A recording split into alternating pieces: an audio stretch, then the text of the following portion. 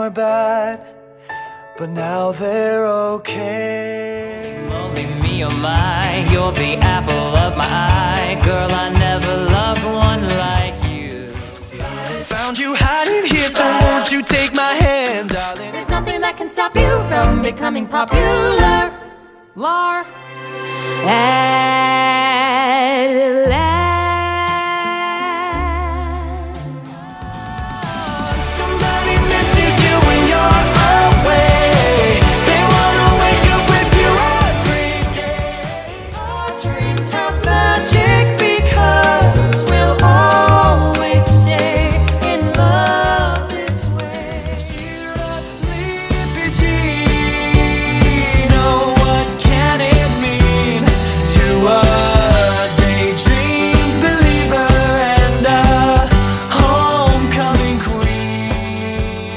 And I hope that you don't suffer, but take the pain. Hope when the moment comes, you'll say, No one's gonna say goodbye. I keep you in this heart of mine. This time I know it's never over. No matter who or what I am, I'll carry where we all began. This time that we had, I will hold you with every broken bone. I swear I will.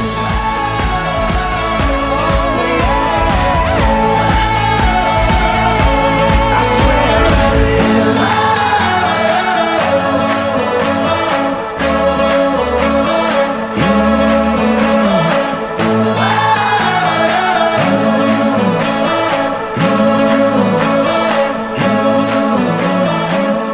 Hello and welcome to 2 Daydream Believers podcast. I am your host, Space Orphan 18. And earlier we did the Kurt arc, discussed Kurt and all of the themes that kind of went into his arc. And tonight we are doing the Blaine side of that. And I have some really big Blaine fans with me, and I will go ahead and let them introduce themselves. Hi, I'm Kay, Black John Leonard on Tumblr, Killer Queen 80 on the archive, and I like to believe that I coined the phrase obnoxious Blaine standing. Hi, I'm Connie, and I'm Sleep Deprived Mind on Tumblr, and I'm glad to be here talking about Blaine. Hi, I'm Izzy. I'm the Doc Mark on Tumblr, and I'm always here to talk about Blaine. Awesome. So do you guys, right off the bat though, do you guys want to reclaim the term Blee? You guys remember when that was My sister has a playlist on her phone that is called Bling. Blee? And she Googled it and found some fan art on Google, and that's the album cover for it and everything. Oh my goodness. It just makes me think of that gif from Dance with Somebody where Yes. It's not right, it's okay. And it's like everyone's in the background and he's like in the foreground. Yeah. There's Blee over it. Yeah, that's all Yeah. I think about. Blee! Or when like they combined Blaine and Darren and it was called Blaren. And Blaren, yeah. Yeah.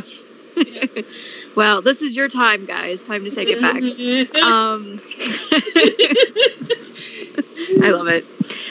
So yeah, I mean, I know some of this we've covered in other podcasts, but I figure this is kind of the last go around to really kind of dive into Blaine's character. And so I sent you guys a bunch of topics, and we can just jump right in. Good, I have a lot of opinions. That's shocking, Kay. You've never had any opinions on this podcast. Well, you know what? We should start off, though, because you're here, Kay. We should take a moment and, really mourn the fact that we never got a really good Blaine and Mercedes plotline. How did they live together and not even have like a single scene alone together? Yeah. They lived together. Like, how do you... man, I can't. So, there were Missed so many opportunities. Oh, man. Okay, so let's talk about Blaine and sexual identity a little bit. Because we definitely did this on the Kurt side. And I think it's kind of a fascinating thing because Kurt kind of gets this stereotypical gay storyline where it's like, oh no, he has to come out to his dad and he has to struggle with, people who hate him and because he's gay and he's bullied and he goes through kind of this arc. Blaine kind of gets a different story. And I think that's kind of a cool and interesting thing to talk about. And that, he still went through Sadie Hawkins and still had the issues, with being bullied the same way as Kurt. But I feel like his story is overall different. I don't know. What do you guys think? I do think there are some differences, important differences in the two stories. Mm-hmm. Mm-hmm. I think that I've always had the headcanon that Blaine never struggled with the idea of being gay. Like, once he figured it out, he was just kind of like, oh, okay. And that it wasn't like a struggle for him. And I also believe that because his family, he didn't have as much to lose as Kurt, because I never got the feeling that his family was as close-knit as Kurt and Bert were anyway.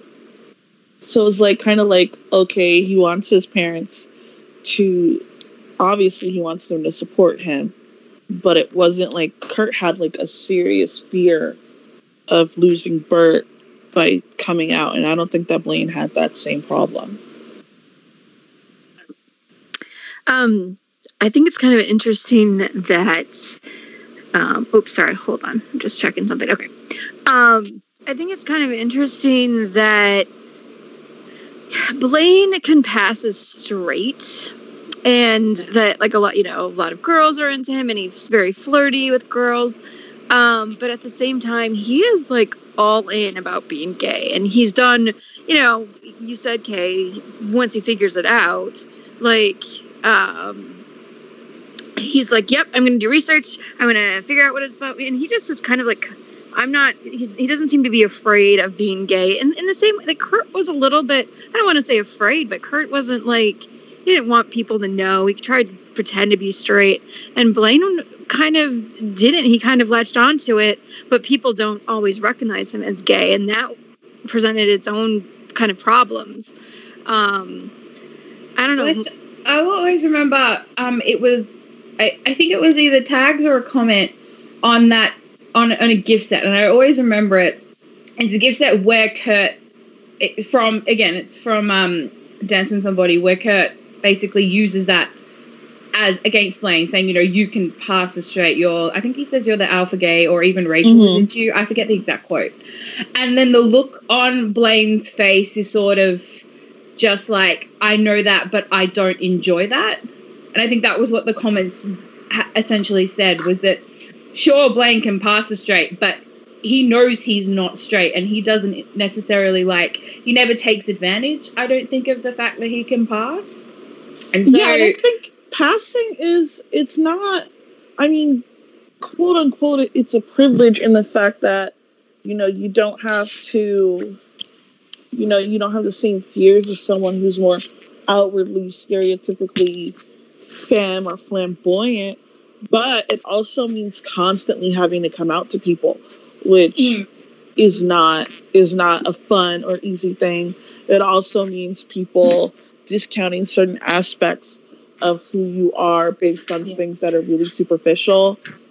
And so I think there's just as much, I won't say just as much pain in passing, but it's definitely not easy or fun. And I definitely don't think Blaine enjoys, constantly having to tell people, or because when you think about it, when you think about passing, you think about the fact that the reason why someone quote unquote passes, it's the same reason why some people of color are told, oh, you're so eloquent, you're so well spoken. It's just because they don't possess the negative stereotypes of the oppressed group that they belong to. So because Blaine doesn't obviously possess those negative quote unquote markers of being gay, then people assume he's straight, which in and of itself is homophobic. Mm-hmm. Yeah. And and I don't know whether, and as I said before, it's not, I don't the fact that Kurt uses it as like, you know, this is another reason why the context of that fight was basically like, you know, these are all the ways in which I struggle more than you, essentially. And again, I don't feel like that's really fair. Oh, it's Yeah, definitely no, not. I agree. I absolutely Yeah. agree.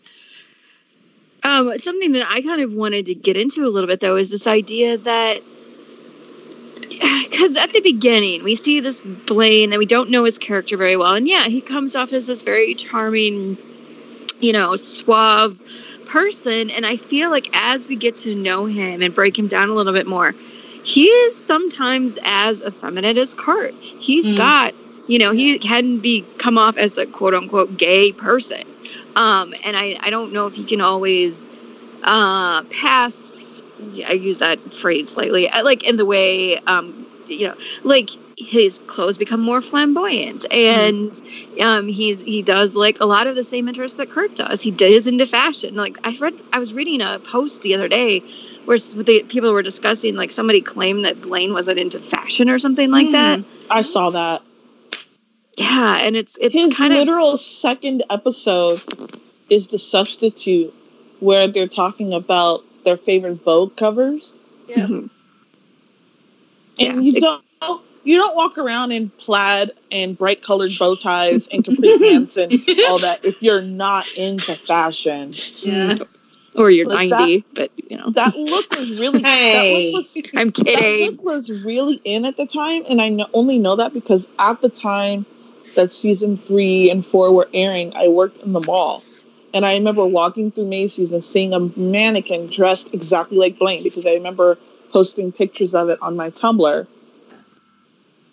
Yeah. So, yeah, he's definitely into fashion. You can tell when someone's not into fashion. Yeah, it's so weird when fandom kind of gets, or even the main, and I feel like this even happened more in mainstream, where it's like we start putting these heterosexual labels on this homosexual couple, and you know, Blaine is the boy and Kurt is the girl, Oh my God. and And- you know, go ahead. Well, I go was ahead. going to say, for some reason, and I've seen this in other fandoms and with other relationships in the Glee fandom, it's almost like people believe that if two people are in a relationship, they have to be opposites of each other for things to work. So if one character is really into fashion, then the other character should be like really not into it. And if one character is like really meticulous and neat, then the other one has to be a slob. And I'm like, that's just not even realistically how people are made and built and relate to each other. You're not all, everything doesn't have to be opposites, and being opposites doesn't make it more interesting. No, and It's almost like, oh, sorry. go ahead, Izzy. No, Izzy, I was go just ahead. it was Glee went out of its way, even if it was just in a brief moment, to tell you that Kurt and Blaine had obviously bonded over the fact that they were both into fashion. So I don't understand why, like, I mean, I do understand why, let's be real, but I don't understand why we had to, in most things it has to be, you know, Kurt is clearly into fashion and Blaine is not. And I guess, like, does people not understand that that's what people in relationships do? They bond over the things they have in common. Like, Yeah. Exactly. yeah, that's how this works. That's kind of like what makes them like each other and want to be together. Is the Yeah, things they have in right? common. Yeah, exactly. I agree. I mean, and it also goes back to those. We put people in categories, or the fan-in versions of, like, remember that list where, like, you know, Kurt is supposed to be Kurt is supposed to be like graceful and swan-like, and he's not. He trips over everything. And Blaine is the one who's actually really careful about things and eats his, you know, salad with a knife and fork, and Kurt's like scrunching down pizza. I mean, one of the things I really liked about Glee is that they took these, you know, whether it was intentional or not, they took some of these stereotypes and they broke them down. And I think Kurt ended up being much more masculine than a lot of people gave him credit for, and Blaine ends up being a little bit more feminine than people give him credit for. I agree. I had like a running checklist of, you know, all these fan and things about Kurt and Blaine that were constantly being debunked in canon.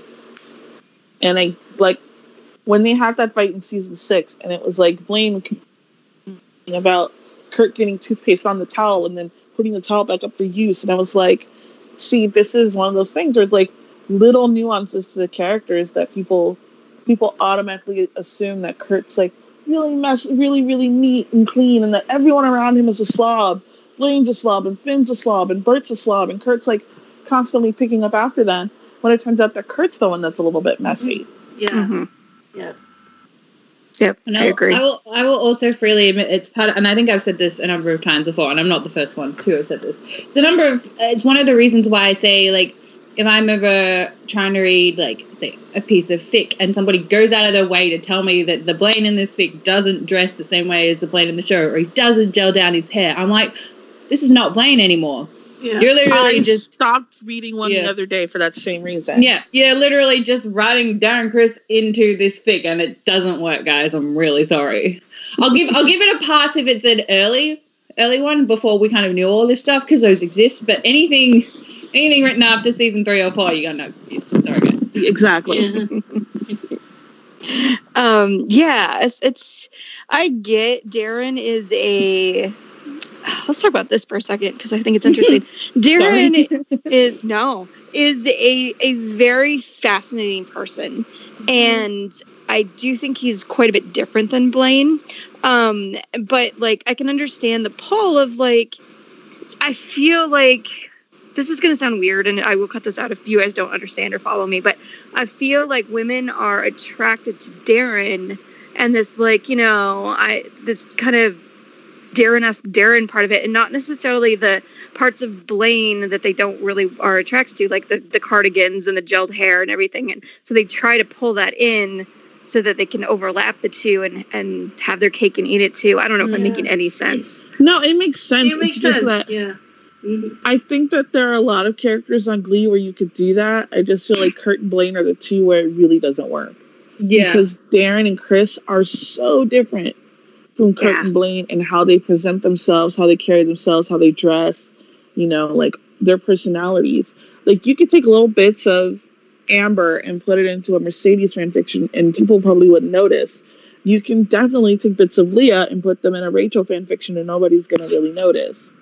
But you cannot take bits of who Darren is out of character and put them in Blaine's place. It's completely out of place. Yeah. And I remember there was just one behind the scenes feature. I forgot exactly. Maybe it was season 4 or something. It was in New York. I know exactly which one you're talking about. It was from The Project. It's an Australian TV show with Osher Gunsberg.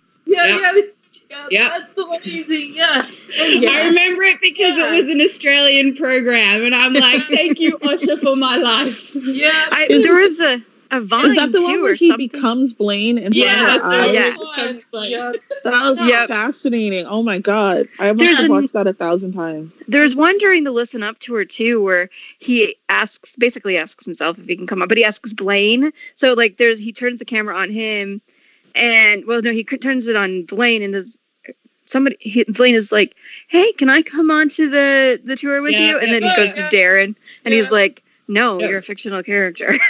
And Blaine's like kind of flirty with him when he asks. Yeah, it was when Vine first started. Him and Harry were always posting funny Vines like that. But I think there was another one. I think there was another one in season 4 promo where he's all Darren. He doesn't do the change into Blaine, but he's like, it's a grey background. I think he's wearing like a blue or a grey coloured shirt, and he's like, I don't know. And it's Darren, and he's like talking, and then all of a sudden he becomes Blaine. And he kind of sits up straighter, and he kind of takes on this persona. I remember the GIF. I don't remember the video.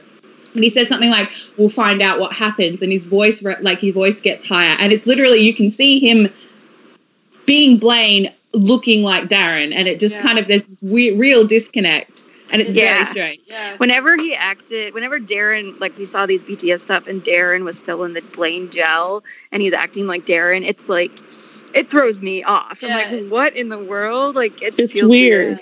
Like in New York when he's with Elliot and it's clearly Darren and it's very weird. Yeah, I would not have included that guitar. scene. Yeah. I would have cut it off right then and there because as soon as you put the guitar in his hand, he can't help it. He becomes Darren again. Yeah.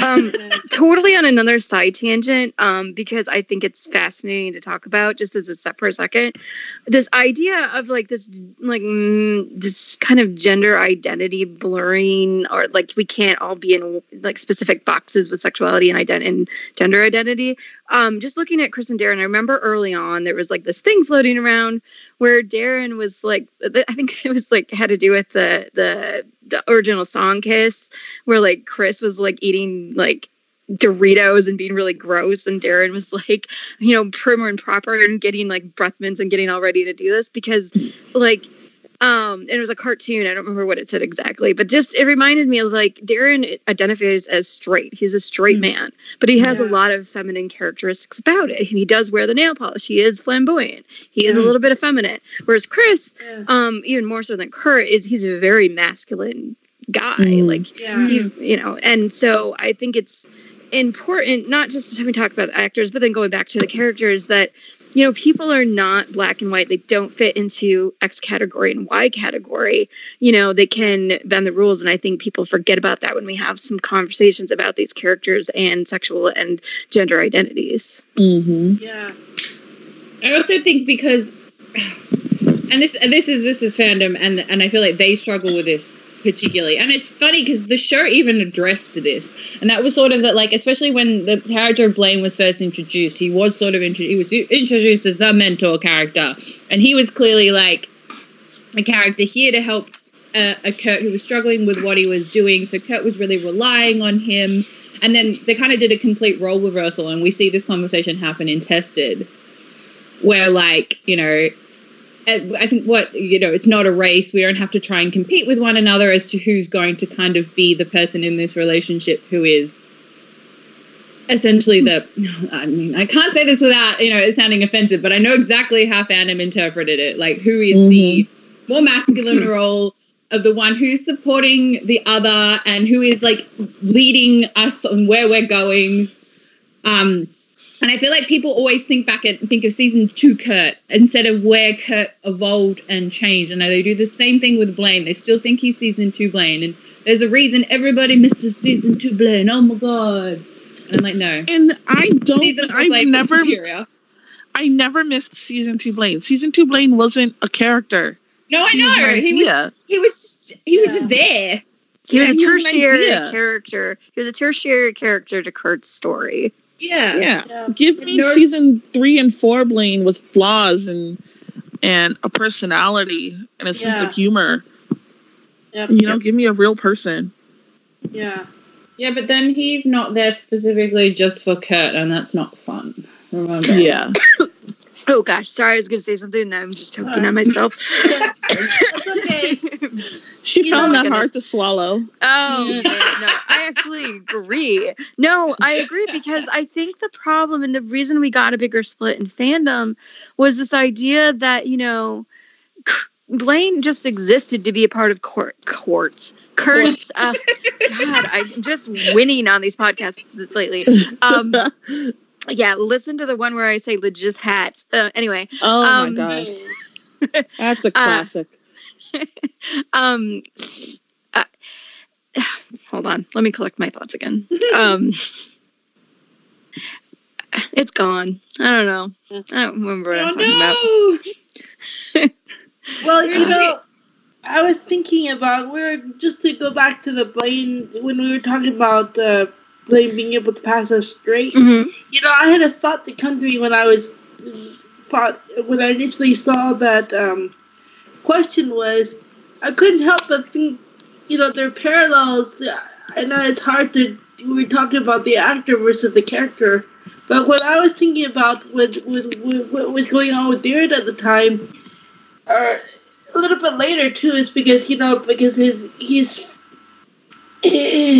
own heritage is half Filipino and, you know, and Irish, and they were talking about, I remember there's conversation going on in, well, fandom maybe later on than this, but there was the same parallel going on between as Darren being able to pass as white, you know, when they were talking about Asian American representation in, you know, acting and stuff, and there's still something going along as that. And I think it affected it because when we were talking later about, his Blaine's family and everything, and who his mom is and everything, and people the fandom had to cast in their heads that Lea Salonga would be the perfect mom for casting for Blaine because they're drawing upon Darren's not only friendship with Lea Salonga, but the fact that she is Filipino and stuff. So I don't know. It's just I know we're talking about Blaine and his sexuality right there, but that's something else that popped into my head when I was Absolutely, Connie. And Yeah. I felt bad I didn't put this on there, and I was thinking about that as I was prepping today, that we could talk about race, because I think that's just as important as the sexual identity, and that we have somebody that's Filipino, and Darren is Filipino, and I think that Blaine is Filipino, and that shouldn't be. And so I open it up to you guys. I mean, how do you feel about the importance of this character being a person of color, on TV, having this major storyline and being representative of, I think it's really super important, but I would like to open up to you guys. So It's definitely important. Before Superstore, I don't think I would have been able to name another Asian male gay character. Yeah. There's just Mateo on Superstore and Blaine, and I think people are hung up on things like names, like, well, if his mom is Gina Gershon and his last name is Anderson, then he can't have Filipino.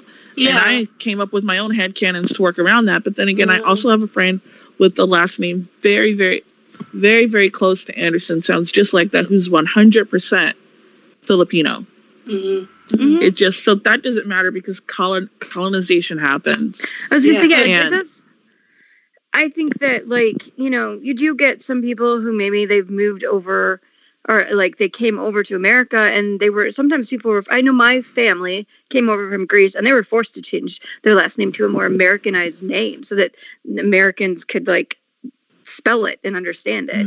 And you guys watch Parks and Rec. I remember in early season 1 when Leslie asked Tom Haverford, how are you Indian and your name is Tom Haverford? And he tells him that he changed it. Yeah. Yep.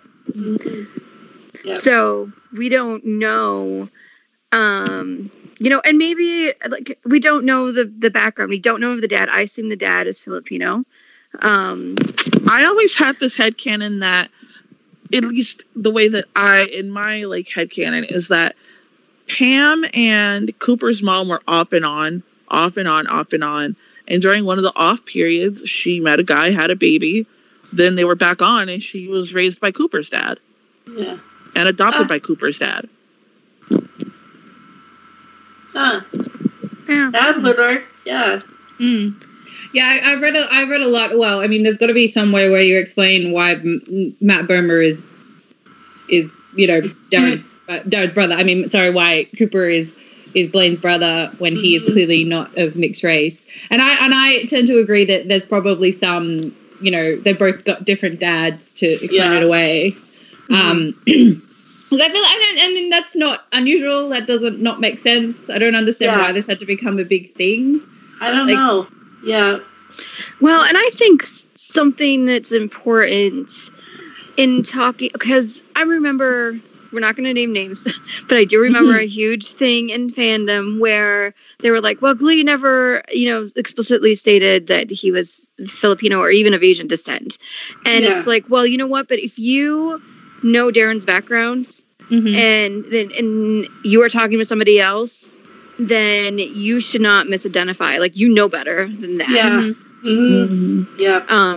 I remember that because the same person that we're not naming said, well, if that's the case, then Rachel's half black because one of her dads is black. And I was like, that's not how this works. That's not how this works. We're not going to do that.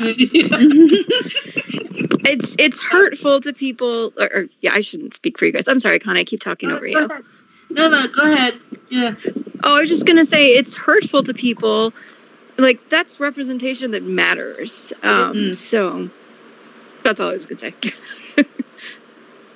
I'm glad that now that Glee has aired, and now that we have more characters on TV now that are Asian and who are gay too, and I'm glad because people would like to see themselves so on screen, and I'm glad there's been trending more representation lately. So it's like I feel like I feel like we're making some progress on that front. Yeah. Well, kind of adjacent. Have you guys have seen the actor that is playing the new Shang-Chi? Oh, And I love him. He's adorable, and like I guess a lot of people were, a lot of obviously white people or something were like, "Oh, he's not attractive." I'm like, "Are you kidding me? He's just as built as like Chris Hemsworth and Evans and all that." I'm like, and he's beautiful. A babe. What? Oh my God! These people don't have taste. Is this for the Mulan live action movie? No, for Shang-Chi. This is Shang-Chi, Marvel guy. Yeah. Oh, I don't know who that is. Yeah, he's very attractive. He's very attractive and very sweet and funny and charming. Like I watched the panel for at Comic-Con where he came out and he talked, and I'm like, this guy's gonna be fantastic. I can't wait to see him on the big screen. What's his name? I can't remember. Timu Liu? Timu Liu, yeah. Yeah. He's on a show in Canada called Kim's Convenience. And it's I've heard of that show. Yeah, it's a big show, and he plays like the son of it, and that's where he's a Canadian actor, and for that part, I know this is off tangent a bit, but he was reacting to a social media post that he saw about actual Chinese who were commenting, not. Oh, really? Yeah, okay. Chinese in China who were commenting on his look, so he didn't look a certain way. He's not Chinese, and that's why he was commenting on that. Interesting. I didn't know that part of it. I thought it was just a bunch of nasty trolls. No, yeah. So he's playing. So is he playing a Chinese character, but he's not actually Chinese? No, he is playing a Chinese character, and he's Chinese. Canadian. Oh, but they're saying he's not Chinese enough. Yeah, exactly. Okay. Exactly. Okay. Interesting. The Chinese in China don't think he's Chinese enough, or whatever Chinese is in their eyes. So I relate to that criticism. Yep. I've gotten something similar before involving a certain type of cookie. My goodness. Yeah. Well, but anyway, it's cool that Blaine, and you're not checking off boxes like, oh, Blaine can check off all these boxes. No, people have different backgrounds and different races and different sexualities and different identities. And the fact that if we can just integrate them so it's all normalized, that's like the most important thing. Yeah. So. And not only that, but I also think people should understand that families look different. Yeah. If we can, our fandom has no problem accepting Rachel has two dads, or that Kurt was, raised by a single father because his mother passed away. Well, then there are also kids whose parents have different fathers and mothers than their siblings, and they're still as much of a family as two siblings that have the same parents. Or if we can call Kurt and Finn brothers, and they're just stepbrothers, well, then we can understand that there is a way for Blaine to be biracial and Cooper to not to be biracial, and for them to be brothers just as much as anyone else. And families come all kinds of configurations, and it's more interesting when we have different types of families. And I like the idea of Blaine having a different father than his brother, or being maybe raised by by Cooper's dad and not really having anything to do with his own dad. I mean, there's just a lot of story that you could get from that. Absolutely. Yeah. I agree. Kind of moving forward, though. Oh, shoot. What was I going to say? I'm just looking at my list. Now, kind of going to different... just throwing it out there because I find it an interesting thing. They toyed with the idea of Blaine being bisexual, and then they pulled him back, and he is 100% gay. But, I mean, do you think the story would have been a lot different had Blaine been bisexual? Do you think that would have been... I don't know. Do you think Glee would have handled that okay, or... No. No. In more capable hands, it could have been Yeah, an I interesting agree. story to tell. Yeah. In the hands of the Glee writers, it would have Nope. been a love triangle between. It would have been a love quadrahedron or something between like Kurt and Rachel and Finn and Blaine and Quinn and like literally the whole entire Glee club. It would have just been horrible. That would have been a big mess. So no, yeah. All right. It was just interesting. We were also talking. We did an LGBT panel, and we were talking about how there weren't any bisexual males on the show, and how it would have been nice to have a positive representation of that on there. So Well, I mean, I don't know whether you could really call Brittany a positive representation of being bisexual. That's true. Not because Yeah. it's because of the way that they had written her, not because we of agree. her herself. Yeah. right.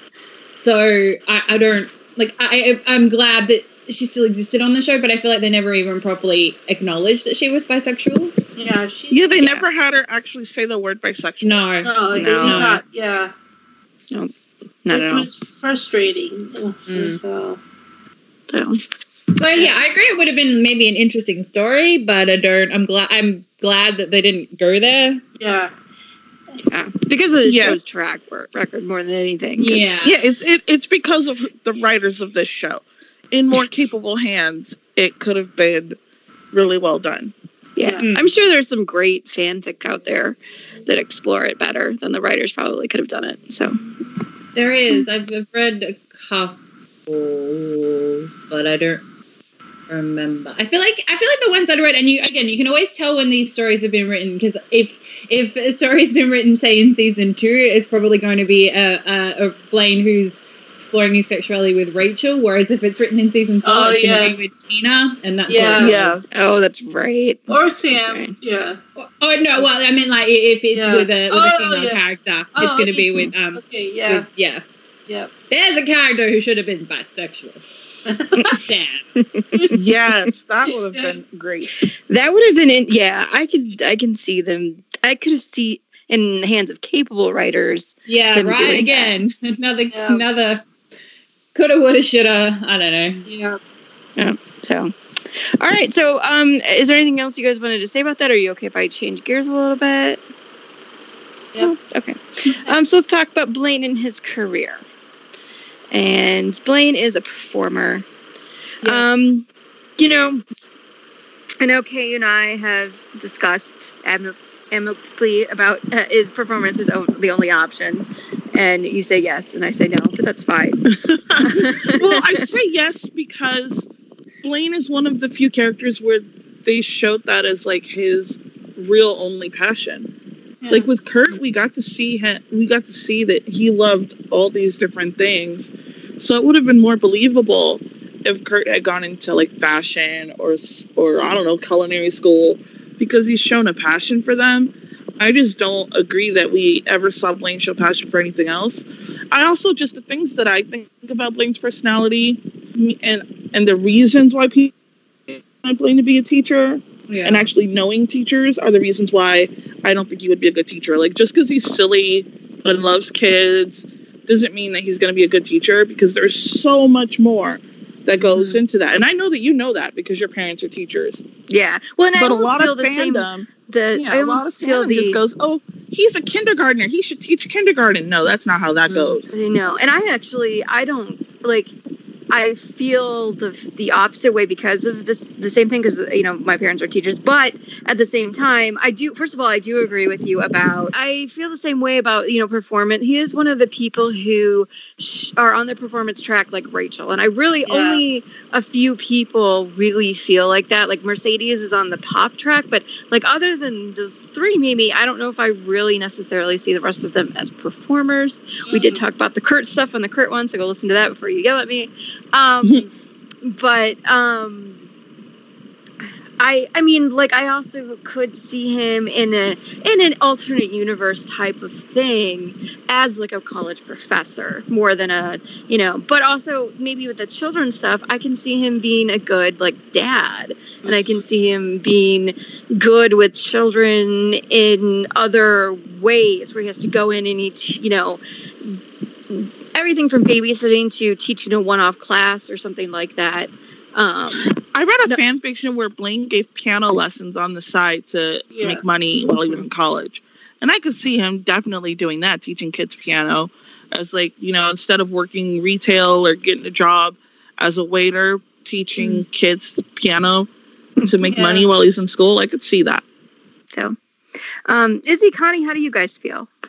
Well, I was just trying to think, it all tends to blur together a bit, but wasn't there, I remember there was a time when fandom picked up that Blaine was going to be a doctor or something. Oh, God. Oh, moving out. No. Moving out spoilers. That like 30 Oh, my second, God. like 5 seconds clip of him playing Operation as a kid. Oh, that's where it was. I was like, where did I come from? Because all of a sudden, I didn't remember the episode. That weekend was a disaster. Yeah. I remember the fandom chattering about it, and that was like the whole big old debate and all that. Yeah, I woke up, being on the West Coast, I always would wake up, and it would be like World War III on my dash. And I'd be like, what the hell happened while I was sleeping? Yeah. I always felt so bad for you guys because it was like, what are the Blaine stands upset about now? So, I mean, that's the only thing I could think of that I guess that was one thing, and people extrapolated whatever, you know, I guess. I don't even remember what the argument was, but that's the only thing that I can remember as being an alternative that was talked among fandom. But I didn't really think that was an option just because it was shown once. The argument at that time was that there were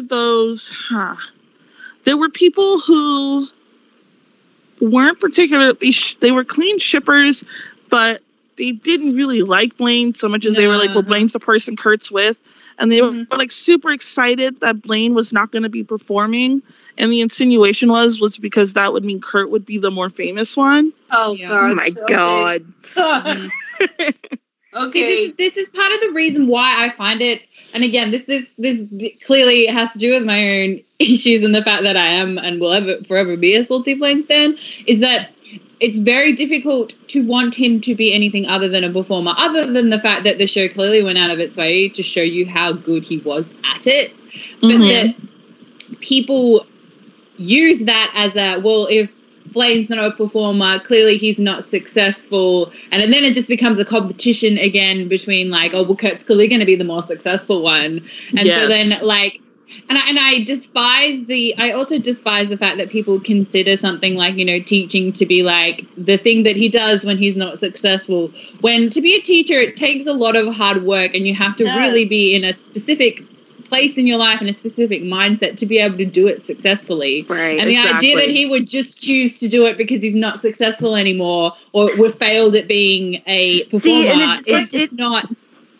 Well, and unfortunately, the show framed it that way because Will is a teacher because he's a failed performer. Yeah, and like Rachel went back Okay. to McKinley after she failed at performing, and Blaine went back to Dalton after, you know, he failed out of NYADA. Like it always seemed like that thing that you do when you fail at what you want to do, That's and that's stupid not saying at all those what who it can happened. do. It's Yeah, so stupid no. saying those who can do and those who can't teach is fucking bullshit. Yeah, exactly. And I think it's a slap in the face of the teaching profession. I agree. But the show, unfortunately, the show made performance.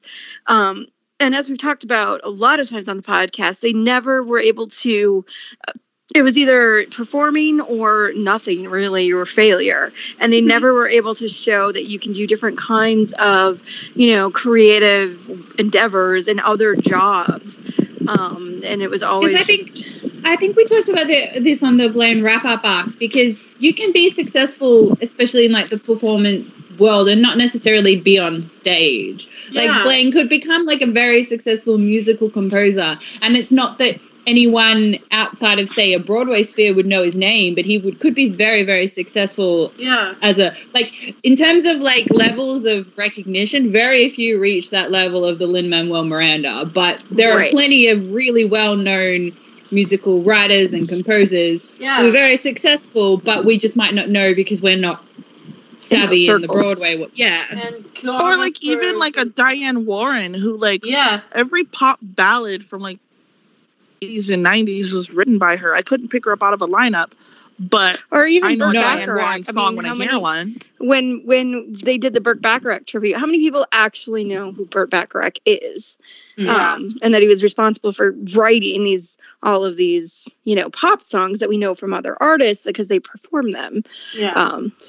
Well, this relates me to a question. How do you guys feel using the script from the finale that he went and he wrote some musicals, but how do you feel about Blaine as somebody who creates music or as somebody who writes musicals or et cetera, et cetera? Is that too Darren-ish, or do you find some grounding in Blaine with that?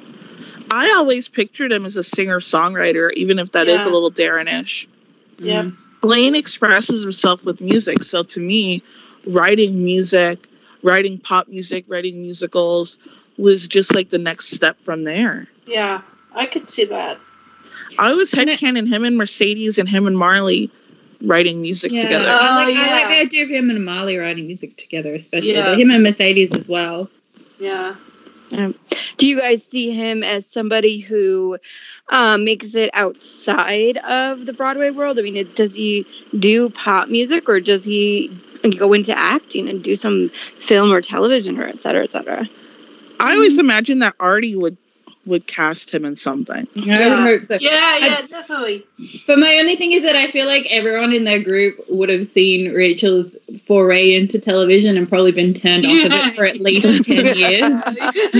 Like, we're gonna be very specific about like the people that we work with, and they will probably wait until like Artie was relatively like pretty successful, and they were like, yeah, he's got a proven track record. We're definitely okay. We're gonna work with you now, Artie. It's all good. Yeah. Exactly. Goodness. And doesn't the script say that he's Grammy nominated as well? Mm-hmm. I think so. Yeah, but it's been a while. We haven't done the script podcast yet, so I always imagined that Artie would end up casting him in a movie or that he'd do like a movie musical. I feel like Artie would do that, and he'd literally just call up all of his like famous friends, and everyone at that point it had been so long, and people would dig through and be like, "Oh my god, all these people know one another. What the hell?" Yeah, exactly. Yep. But like, I also like the idea of like, because a lot of, especially when people are workshopping. Well, I don't know this for real, but I know that sometimes when people are workshopping, especially musicals, sometimes, and this I think is partly how Lin came to play the role of Hamilton, is that he workshopped it and he just kept playing it. Like that could be Blaine workshopping like a lead role or a supporting role in a performance that he was writing, and he either continued on and eventually performed that role when it made it to Broadway or made it to wherever it made it to. Or he could not, I don't know. But I think the idea that that's how he continues to perform is one that I enjoy, where he's performing his own works, helping them reach. But I don't know. I feel like he could also, also perform other people's work. I don't know. He's a bit of a control freak, so maybe he does do his own work. I know people like the idea, the yearbook they released of Blaine being a house husband. Oh, gosh. So I could see him stepping into being more of a songwriter, producer type, the kind, so that he could be home, not necessarily a house husband, but just so that he's not always traveling, and something that, like having a studio in the house where he could write and produce and stuff from home or from being close to home. And I can see him being more the stay-at-home parent, where Kurt's off. Maybe, he's got an office and whatever Kurt does. And Blaine's the one that stays at home with the kids, but he does have a job still. And he does do, a lot of things from home. But, that's just me. So, I don't know.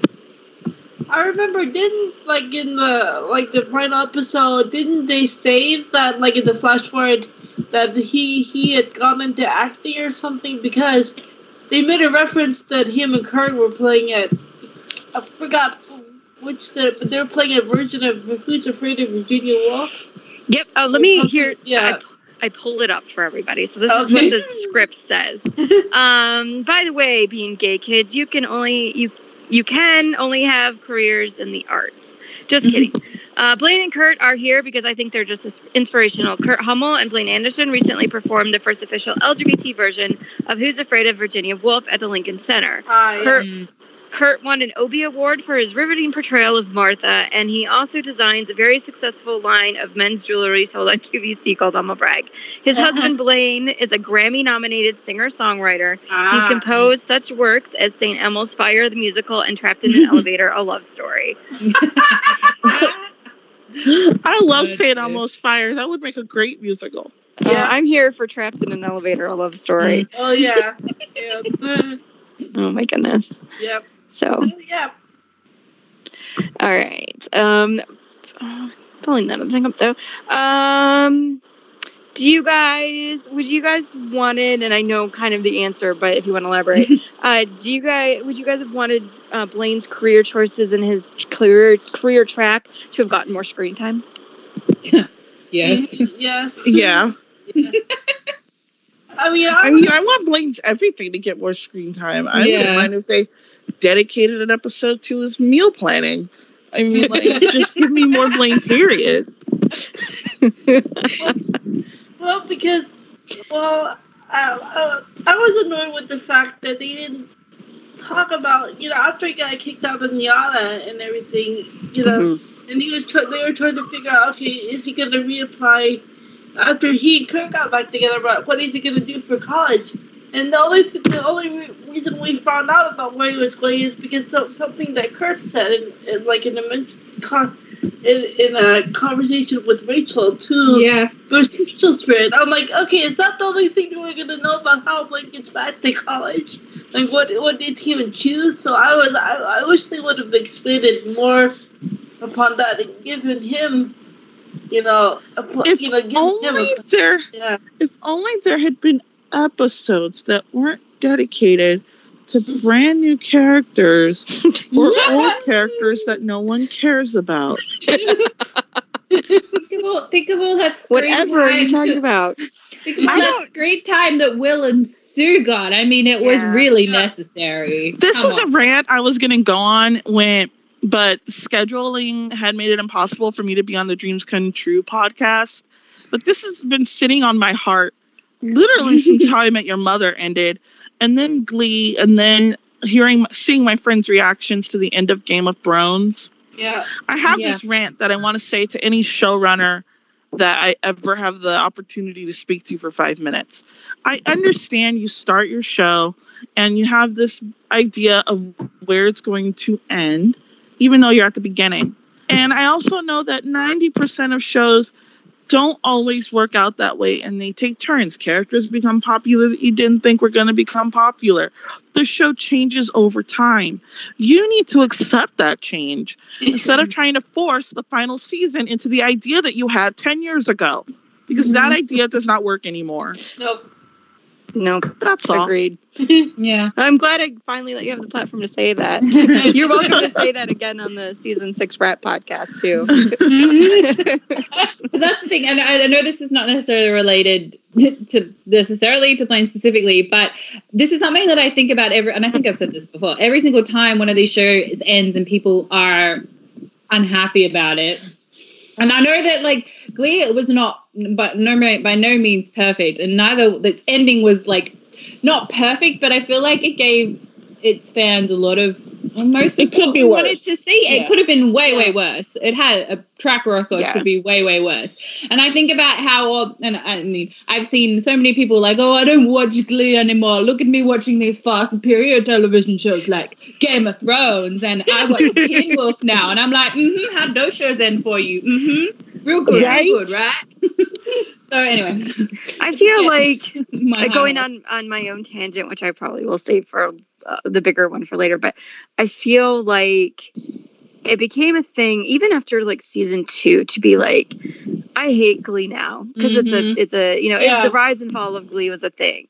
And I think we were talking about it maybe on another podcast, maybe in my own circles, that what kind of happened was that, now, because I'm seeing a resurgence of it a little bit, because now they're like 10 years later, there are a lot of young people that, and Izzy you might be the youngest one here, that watched it as teenagers and kind of got disillusioned as they were watching it. Yeah. And then grew that's what I up. was thinking. Yeah. Yeah.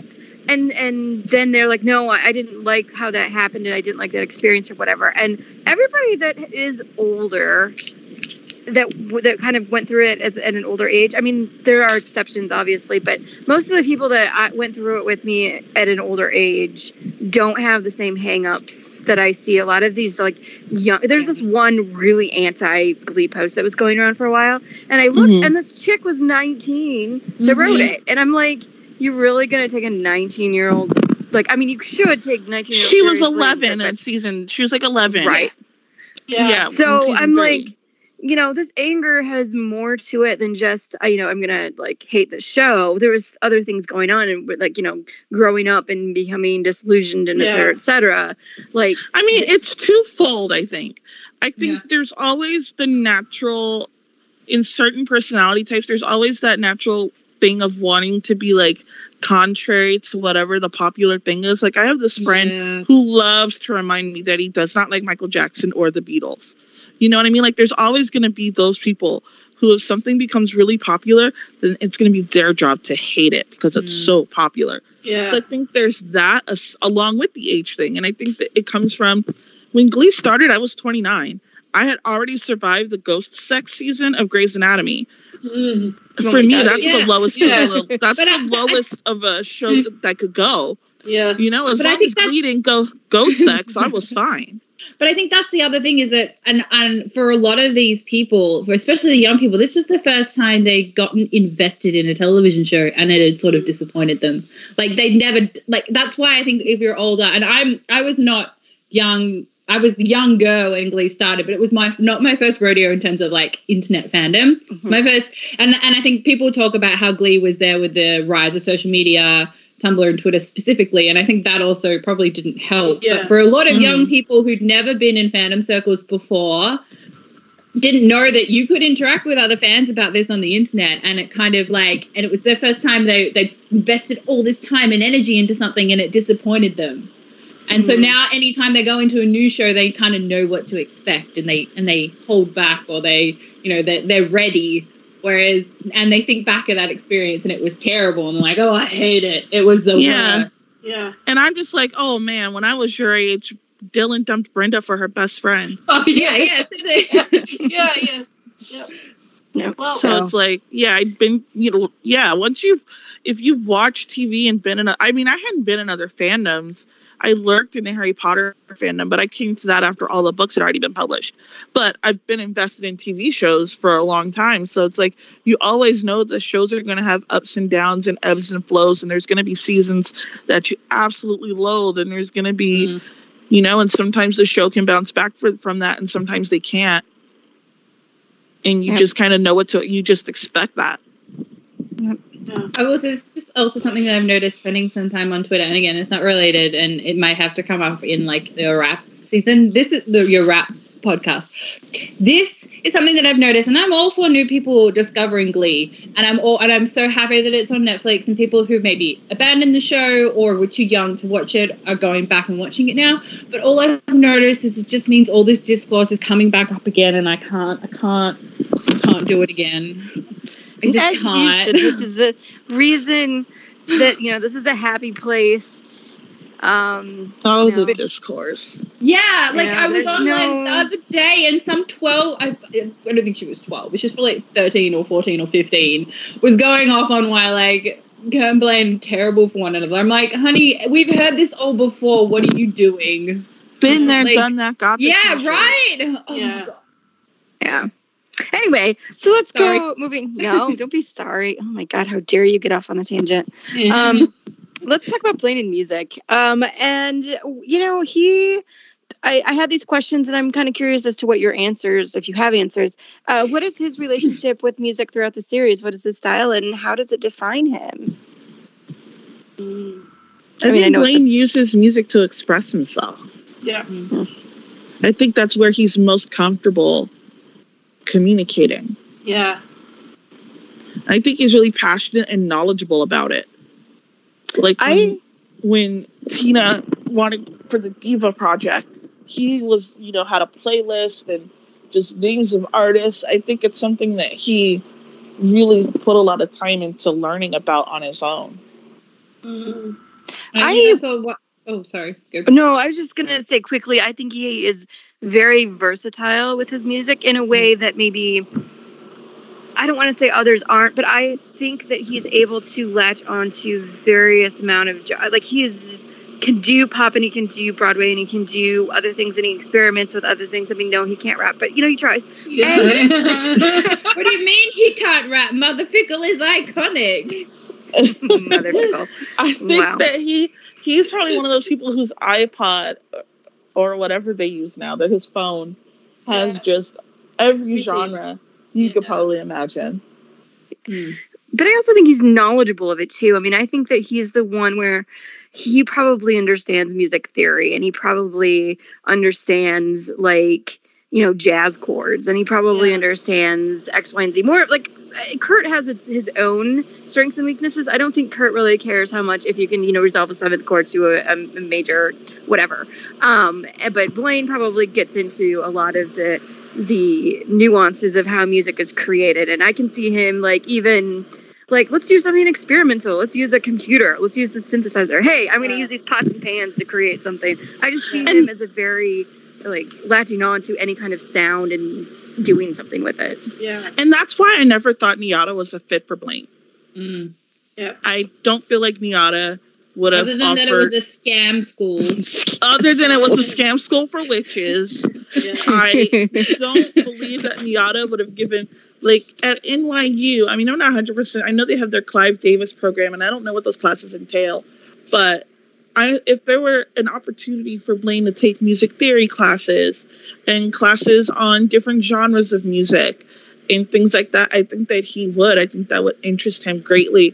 And I don't think that Nyada's curriculum would have anything of the sort that Can would you really see him? engage him like that. Let's say, I'm totally headcanon this fic right now, where Blaine gets super drunk and he starts spitting out random, music trivia questions. Do you know in the 1890s when Beethoven wrote this, it was blah, blah, blah, blah. Exactly. Do that, yeah. Oh, man. So, anyway. But I appreciate that the show kind of went out of its way, and I know it never necessarily completely engaged with the whole is Blaine depressed storyline, but it did go out of its way to tell you that he, after he and Gerda broken up the second time, he was having trouble even he couldn't even bring himself to do anything with music. Yeah. Yeah. Yeah. And that's a big thing. I mean, the fact that was the thing that he loves the most. Yeah. And he couldn't do it. Couldn't do it anymore. Yeah. Yeah, and I feel like it was part of his way of expressing himself. I like to imagine, after the first breakup, he was still he'd put on his sad playlist and have a good cry. He could probably still, he could still listen to music. Perhaps maybe not. He was struggling a little bit, maybe performing it, but he was still there. Whereas after that second one, I feel like his life was probably completely devoid of any music whatsoever. Yeah. Yeah. Which probably scared the crap out of his mom or Sam or because suddenly it's quiet and it's Blaine can be quiet, but he's always exudes energy and he's always doing something and there's always music coming from his room or coming from his car, and all of a sudden there's just nothing. Yeah. So and I think it's interesting. I think that sometimes Blaine, as you said, he feels his emotions through music. But it is interesting, in season 6 when Karofsky is don't sing it, just tell him. And I think Blaine may sometimes have a hard time articulating how he feels without it. And so he kind of sometimes uses it as a crutch. And I'm not saying that as a complaint or as a criticism, but that is something. No, it's 100% true. It's the same way how when Kurt's uncomfortable, he'll hide behind quips and sarcasm. Yeah. It's part of it's a crutch as much as it is a personality trait. Yeah, it's a defense mechanism. Mm-hmm. And I feel like as we're talking about Blaine's career as a songwriter, I feel like that's probably, I think that he would struggle with it because perhaps he especially when you're an unsuccessful songwriter and you feel like you're putting so much of yourself into what you're writing, like it feels like it's almost like a damning upon yourself, because Blaine's like, I'm putting my soul into this and people aren't liking it, and you've kind of got to, I feel like he's got to come, there's a difference between, you got to like try not either not put too much of yourself into it or not find it too personal, and I feel like he'll find a happy medium there. And I hope they would find but I feel like that he would, I'd like to think that there would be a little bit of struggle there because of his own songwriting and feeling like he's failing because people aren't liking it, given how much of himself he's putting into it. Exactly. Agree. Yeah. Exactly. Yep. All right, so I'm gonna ask a task of you that I did for the Kurt stands. It's a hard thing to do, but I'm gonna make you do it. In fact, I think it's actually gonna be harder for you guys than it is for them. You guys, what are your favorite Blaine solo, Blaine duet, and Blaine group number? Oh my God, you did this to me yesterday. I know, and it was in the email, guys. It was. I know. Yeah, but My favorite Blaine solo. Okay's gonna go first. I'm gonna go first just because I want to defend this one.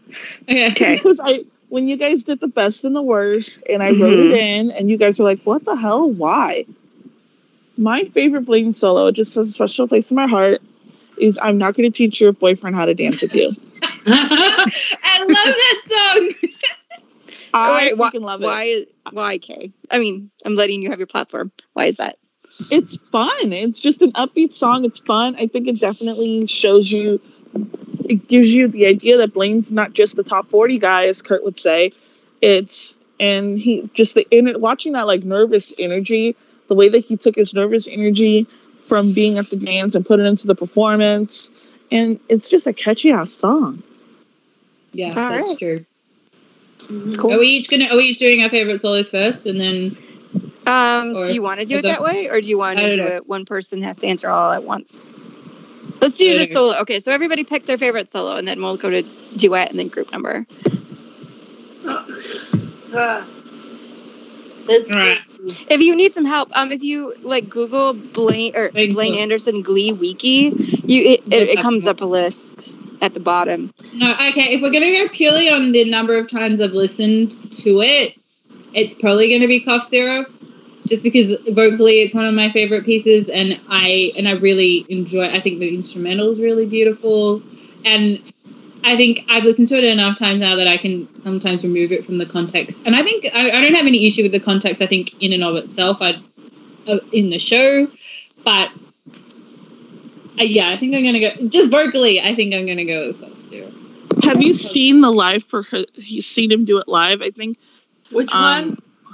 Cough On Syrup. YouTube. Yeah, which on live performance, sorry. Which one? Well, the one I saw was when he did his Homework EP show in LA. I got to see that one. But yeah, seeing him do it live was just a whole other, it was a great experience. This is my sister's favorite Blaine solo, and she was actually with me when we went to the Homework Social. She got to see him do it live. And it's fun because it also removes the icky context from it. Yeah, that's what I kind of struggle with. It's the context of it. But I think in terms of vocally and like the performance, like just the song itself is so beautiful that, and I've listened to it so many times. I think that's why I've got to give it to it. Yeah. For my solo, I would like. I think my favorite is actually a tie, but I'm going to go with "Somewhere Only We Know." That's a good one. Yeah, that's a good choice. Yeah, that just kind of just the way that he sung it and stuff was just kind of I really gravitated toward that, and it really struck forward with me.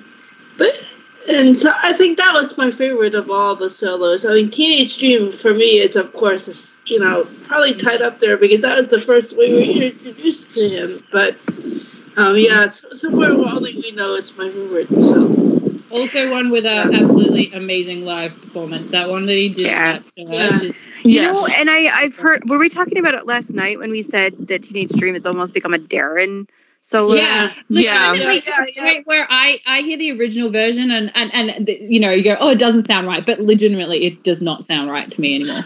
No. Me and my sisters say that song doesn't belong to Katy Perry anymore. No. Darren took it. Oh, no. Yeah. I agree. Mine, I'm going to go, this might be a little weird, but I'm going to go with All of Me. I just Oh, think that's it's a good one. That's it is a good yeah. one. I always It's forget really about beautiful. it too. Yeah, it's usually between that and It's Time, but I'm gonna say All of Me just edges it Oh, I out just forgot a little bit. Yeah, that was a good one. Yeah. So, all right, favorite duets. Doesn't have to be with Kurt, it could be with anybody. Okay, now I gotta go to the Blame Wiki. I don't know if this counts as a duet. I'm gonna count it because it's the closest I'm ever gonna fucking get is Superstition with Mercedes. Yeah. Yeah. It's the I'll let you closest count I'm, it.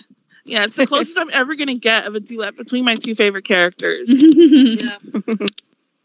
I remember when they announced it. At first, they announced it as Mercedes and Blaine, and I was so and it happy. was so exciting. I was so excited. And then they said, "Oh, also Marley." And then I was like back being on season 4, episode 1 again. So I was like, "Fuck you, Marley." Even though at this point I loved her, but I was so upset. But I'm gonna count this as a duet because Marley just does a couple of runs. Yeah. Mhm. Yep. Basically. Yep. Would I count this as a duet? I guess I think my favorite duet would be Heroes. That's definitely a duet. I Absolutely. was looking at that. Yeah, that is. Yeah. I think because I really like, the context of the song and how they did it, and the montage and everything. So I think I would count that as my favorite duet. It's a really beautiful moment. Yeah. It's Blaine learning that he actually has a family in the Glee Club and he has friends, and Kurt's not his only person, his anchor to McKinley. Yep. Yep. I think that's why I love the song too. So that context. It's a good one. Yep. All right. I was actually looking because I pulled up the Spotify list. The first time I think I listened to Heroes, it was a weird time in my life. I'm pretty sure I cried the first time. I don't know, but I was thinking of Heroes. But looking at all of these, I don't want to be the one that has to pick a clean duet because there's a part of me that looked at this list and went, "Oh my God, Don't You Want Me" is such a good song. Didn't do that. You don't have to pick a clean duet. I'm picking a clean duet if that makes you feel better. I know, but American Boy is so good, and so is Somebody Loves You. Yeah. Yeah. Well, also just as an aside, I absolutely adore listening to Old Time Rock and Roll Danger Zone just because it's so ridiculous. Yeah. Oh my God, right? But yeah, no, I will go with Don't You Want Me because I love Don't it. You Want Me? It's adorable. I'm gonna go. And I was looking to this list, and I think I almost like more of his solos than I like his duets, which I think is probably really weird. But anyway, I'm gonna go with Somebody Loves You. I just really love that song. Oh, that's so fun. Yeah, it's a great performance too because everyone's just having fun. Yeah. And it's not fraught with any. Well, I mean, it is kind of fraught with angst, but not in a bad way. Yeah, so it's kind of in a flirty way, kind of still. Yeah. I think it's them. It's solidifying that they're friends again, and that that comfort between them is back. That ease that they always had with each other. You can just see that that's returned. That awkwardness from the beginning of the season is gone. Yeah. Yeah. Yep. That's just a good song. Yeah, it is. Is there a group number that he kind of leads on that you guys are like, yes, Some Nights. this one? No, Some Nights. The other one. This is the new year. This is the new year. Yeah, it's the best group number. That's all. That's it. Jumpin'. Back drop. Jumpin' with Sam and Tina. Jumpin'. Yeah, I love Jumpin'. Yeah. I'm just trying to see if there's. This is the new year was my pick too, but somehow I always listen to that song. It's so happy and triumphant. It is. Yeah. It's really Does that count as a group number? Jumpin'? Okay, because otherwise. Well, it's more than two people, so yes, it does. Okay. Otherwise, what was your but otherwise? Control from Hold On to 16. That was a good one too. Yeah. Because I love Janet Jackson. I love that song, and it's so good for his character. Yeah. Yep. If I had to go, do you guys count any of the Warblers songs as group songs? Oh, yeah. I wondered about that because I really love Misery, but I didn't know that. Yeah. I don't know how I that. don't know. I I always almost kind feel of like- counted them as solos, but you couldn't go because like if you want to make them group numbers, I would say Razor. I always say it wrong. Raise Your Glass. I always say Razor Yeah, Glass. I like Major Glass. I always put Warbler performances in their own category. Yeah, almost. kind of. I agree. But if not, I just love this song, and it's such a stupid song, but I love it. Call Me Maybe. Oh yeah. Can I tell you guys a true story? I have been really sure. proud of myself. I had managed to have never heard Call Me Maybe or Gangnam Style. Never heard them. I've never And heard then Glee Gangnam did. Style. And then Glee did it. Oh, I was like, I managed to make it this long without hearing these songs. And then Glee, of course, they're the most popular songs of that time period. So of course they were gonna end up on Glee. Yeah. Yep. Does anyone? All right. So what are your favorite Warbler numbers? Because I think mine is Misery. Mine's Raise Your Glass. Let's see what Warbler numbers. I need to Google. Hang on, I need to Google. Go for it. Google the Warbler numbers. If you do Glee Wiki, Blaine Anderson, or even Glee Wiki, the Warblers, it should come up. Yeah, Glee Okay. presents the Warblers. Oh, okay. I'm having a look. All right, let's see. And when I talk about Warblers, I'm talking about season 2 primarily. I mean, I'm not. Yeah, not the really. later Warblers didn't really. Yeah, I didn't really gravitate towards it. So what you're telling me is that you don't like Whistle? Whistle's iconic. Well, Blaine wasn't in it. It That's does true. not count. Okay, I my favorite number. I mean, shout out to Do You Think I'm Sexy? Just because they never performed it on the show, but I do enjoy the I love Warbler it. version Yeah, of it. I love it. But I'm probably gonna go with Hey Soul Sister because I really like that song. Yep. And another song that doesn't sound right when I hear the original version. I know, right? Yeah. Misery also doesn't sound right to me when I listen to even to the Warbler version because it doesn't have the part where they bang on the tables. Yeah, I have to watch the performance. I have a version that edited the table banging into it. I think she kind of. Awesome. I'm gonna say, well, Connie's looking and thinking. I'm gonna say about Misery. I think it is the most Blaine song ever because this is a very happy and peppy song about being miserable. and it's by Maroon 5. Yeah. We know Yeah. that Blaine How has he a feels- thing, about Adam Levine. I always Exactly. wanted Blaine and Kurt to sing Don't Feel Like Dancing by the Scissor Sisters for that very same reason. Because the lyrics are so miserable, but the song is like, I don't feel like dancing, but the song is a dance song. Yeah. Yeah. It cracks me up. There's a song. Oh gosh, it was So Happy Together, which is a song about being happy with your loved one, Yeah. and it's in a minor key. It does the opposite. You're like, It's why kind don't of, you it sounds so sad. it's so depressing. But By the it's Turtles, right? Yeah. Yeah, by the Turtles. Yeah, I love that song, but you're Yeah. right. It sounds really depressing. Yep. It's like, why does this song make me feel so bummed out? Like, you could have put it in a major key. It would have been fine. Yeah. Anyway, I'm sorry, Connie. Did you have your pick? Yeah, I think I have to go with Raise Your Glass because Yeah. I just remember that performance and I really enjoyed it. It was so fun for it just seemed like a fun song to perform on stage for them. Yeah. So You guys know that nobody is- Baby Warbler is probably in middle school now? We talked Oh about that the other day. God. Oh, was on- No. jeez. I wonder what Also, happened yeah. to those super fans. But anyway, I shouldn't have brought that up. Oh, look, there was that one that was like, I always remember this. There was, I named my car Quinn and then I crashed it and I was like, oh God. Yeah. Oh my God. Oh Damn. dear.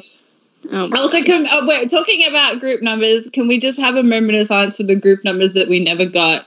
And that is specifically like the one that I feel like would have done. And actually, I'm not here for all those posts that are like, oh my God, Glee would have done this and they would have fucked it up. They would have done Shut Up and Dance With Me by Yes. Walk the Moon. Yeah. And it would have been Oh, perfect. absolutely. Yeah, Oh my and it would God. have been that would have been 100%. fantastic. And I'm Yeah. so right there with you. It would have been amazing. And Blaine would have gotten the Teenage Dream line and it would have been perfect. it would have been Oh, a yeah. Blaine and Rachel duet with everybody in the Oh. background. It should have. It would have been a group number, yeah, but they probably would have featured those two. But I would have liked it if it had been a proper group number. Do you guys, I always go back and watch the fan video that someone Oh my makes god, that it's song, my and it makes me favorite cry. video. Oh, it's my favorite. That's it's It's so Weatherland created Yeah. it. Shout out to Weatherland who did I that don't know why, amazing. but it makes me cry. It's It's just, amazing, but it's like 'cause happy tears. Yeah. 'cause Yeah. it's a- And it's we like never it's thought. not even, it's so perfect because it's like perfectly edited and it literally showcases everybody. Exactly. So Yeah. many fan videos that are supposed to be about the group, you can tell when Yeah, who people their don't like favorites are. certain. Yeah. And this one Mm. features the whole group, the perfect syncing on the Teenage Dream line. Like, it was Yeah. so good. And like Absolutely. the bit where they do like you talk about Juliet and it's like Kurt and Rachel And- doing Yeah. doing Juliet part, and like you can tell that because it even features like Will and Emma and Sue dancing, and most people wouldn't even bother putting them in there. Yeah. You can Yeah. just tell that the person who made that just really loved Glee. Yeah. For, loved every aspect of it. Well, Yeah. except for season 6. Well, it was so funny because Weatherland is somebody. Shout out to them. I've been taking from they're one of the few people who have posted they tag all their posts with the episode numbers, so I can easily get bless. access to it. Bless them. But when I was getting to season 6, she was like, I don't like season 6, right? And I said, yeah, I know. I will not probably take the negative ones that you post. Yeah. But no, she really seems to like the show. So Oh, that's I'm glad for him. But Yeah. so kind of moving on. So the Blaine and family and friends, and I kind of want to maybe, because we've talked a lot about this on the podcast, so I kind of wanted to distill some of the major themes out of it, not necessarily get in the nitty gritty because we will be here for another 10 hours and I can't do that. So, but maybe we should just talk about what family means to Blaine and how, we've talked about his family being possibly from a broken home or from, just a different than the traditional quote unquote type of family. And how does that affect him going forward? And how does that in turn make him, how does that affect him being a father himself? So I think that Blaine would want to be the most attentive parent Yeah. that he could be, because I get the feeling that his parents were not attentive. No. They weren't the ones that were I feel like they kind of probably, once Cooper was old enough to drive, it was Cooper taking Blaine to his soccer practice, take Blaine to his piano lesson. It was probably Cooper at, Blaine's little league games and things like that, while his parents, his mom's doing the Mary Kay thing and his dad's doing God knows what. And I feel like that would make Blaine kind of aspire to be the opposite of what his parents were and be there for every show, every musical, every back to school night, every teacher conference. Like, he wasn't going to miss any of it. yeah, makes sense. Yeah. We talked. I feel like we talked about something similar on the the Blaine character arc podcast about how we were sort of split on it because there's part of you that wants to say like Blaine wouldn't want to be the parent that, as you were saying, would always want to be there, so wouldn't really as ridiculous as it sounds, but would never want to put a child into daycare or whatever, whereas Kurt would be. But then I can't remember who it was raised the valid point that if Kurt's being raised by Bert in a family that doesn't necessarily have a lot of money, I don't think Kurt would have ever been in daycare anyway. So it doesn't seem feasible that neither of them would want that. So I'm just trying to I can't remember who said it though. So Well, and maybe it's because my sister is, she says childcare because she says you don't take care of the day, you take care of the child. That's where my sister teaches. And so I think that you could definitely still be attentive and put your kid in there as a necessity. It just depends on the kind of program they're in.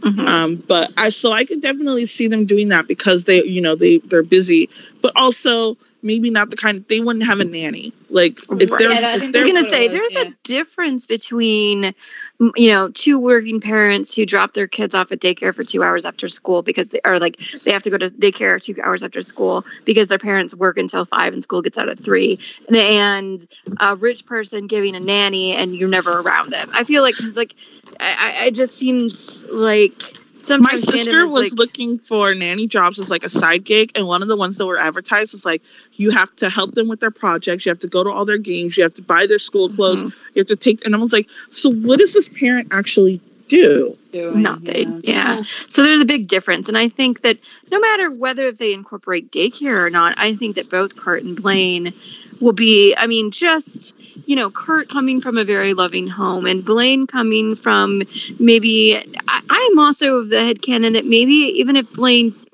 was a little bit, you know, distant and whatever, I don't think it was unloving either. I think that his parents tried. Yeah. I don't either. I don't think that fandom belief, because of what he said in Sexy, which again is just fandom lacking nuance, I think, and not But giving... it was also fandom latching onto whatever they could get at the time. Yeah. Exactly. That's I don't true. necessarily think that Blaine was like abused or had parents that, I mean, you could tell from the 5 seconds of the wedding that his mom just like adores him. Yeah. So I just think that they just weren't, they're not everyone's Bert Hummel. Yeah. And that doesn't make it Pam a bad parent if she's not. Exactly. And this is off topic because I know it's about Kurt, but there seems to be this weird fandom belief that Kurt would have a hard time taking to being a parent. And I don't get where that comes from. Yeah, we talked about that on the Kurt once. He was like, no, he would be, you know, we said that like on multiple occasions, Kurt coming from a family where Bert is his father, you know, has the setup to be a very wonderful and loving parent. It just goes back to those roles that we see people want to put those boxes, like we were talking about earlier, where Blaine is the caregiver and Kurt is the moneymaker kind of thing, where it's like, no, you can be, you know, gray with it. You don't need to be like this box and this box. So, I feel like to the extent that, and again, this is about Kurt, to the extent that Kurt would struggle with perhaps being a good a parent in that he'd be constantly comparing himself to his father. I think it's probably where he would struggle, is not giving the love and attention that he gives to the child themselves. It's the way in which he then reflects upon his own parenthood and the fact that he might feel lacking when he compares himself to his own father. And then Bert would have to give him that reality check, like, kid, I struggled, I had a hard time. And I think that's something that I would hope that both of them would do, would be, again, the whole thing about their entire relationship turned out to be about communication issues. And I would hope that the two of them would freely converse about the ways in which, like, parenthood is wonderful and the ways in which they love it, but I would really hope that they would also freely talk about their own struggles, and a lot of it would be internalized, and I don't think the kids would necessarily see any of it, but the two of them would be working through a lot of their own shit. I feel like Blaine might even verge on being a helicopter parent.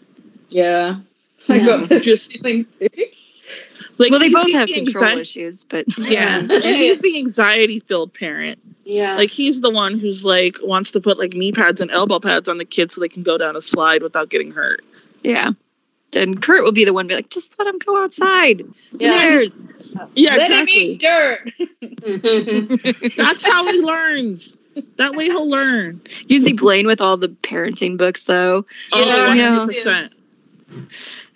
Do you guys remember, this is so off topic, I don't know if you guys watched The Office, but there's the episode where Pam is going to give birth and she's like 5 minutes apart and Jim's like, there's this, you know, like, we should have gone to the hospital, 2 to 4 minutes, 2 to 4 minutes, 3 minutes, 2 to 4 minutes, as he's reading through these different things, and it's all friend. I don't know, it just reminded me of that. Anyway, it's a funny bit. Go watch that episode. It's funny. Anyway, I would be remiss if I did not bring up Cooper for just a half second.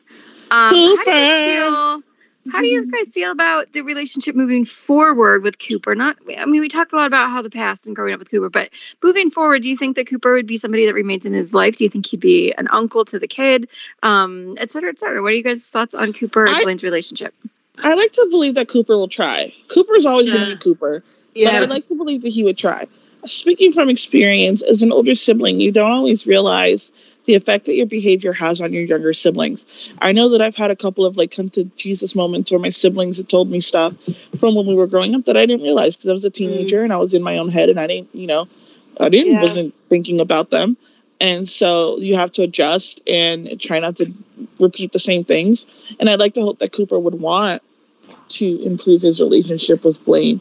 Yeah. And I think hilarity will ensue when Uncle Cooper comes to visit. Oh, it'll be delightful.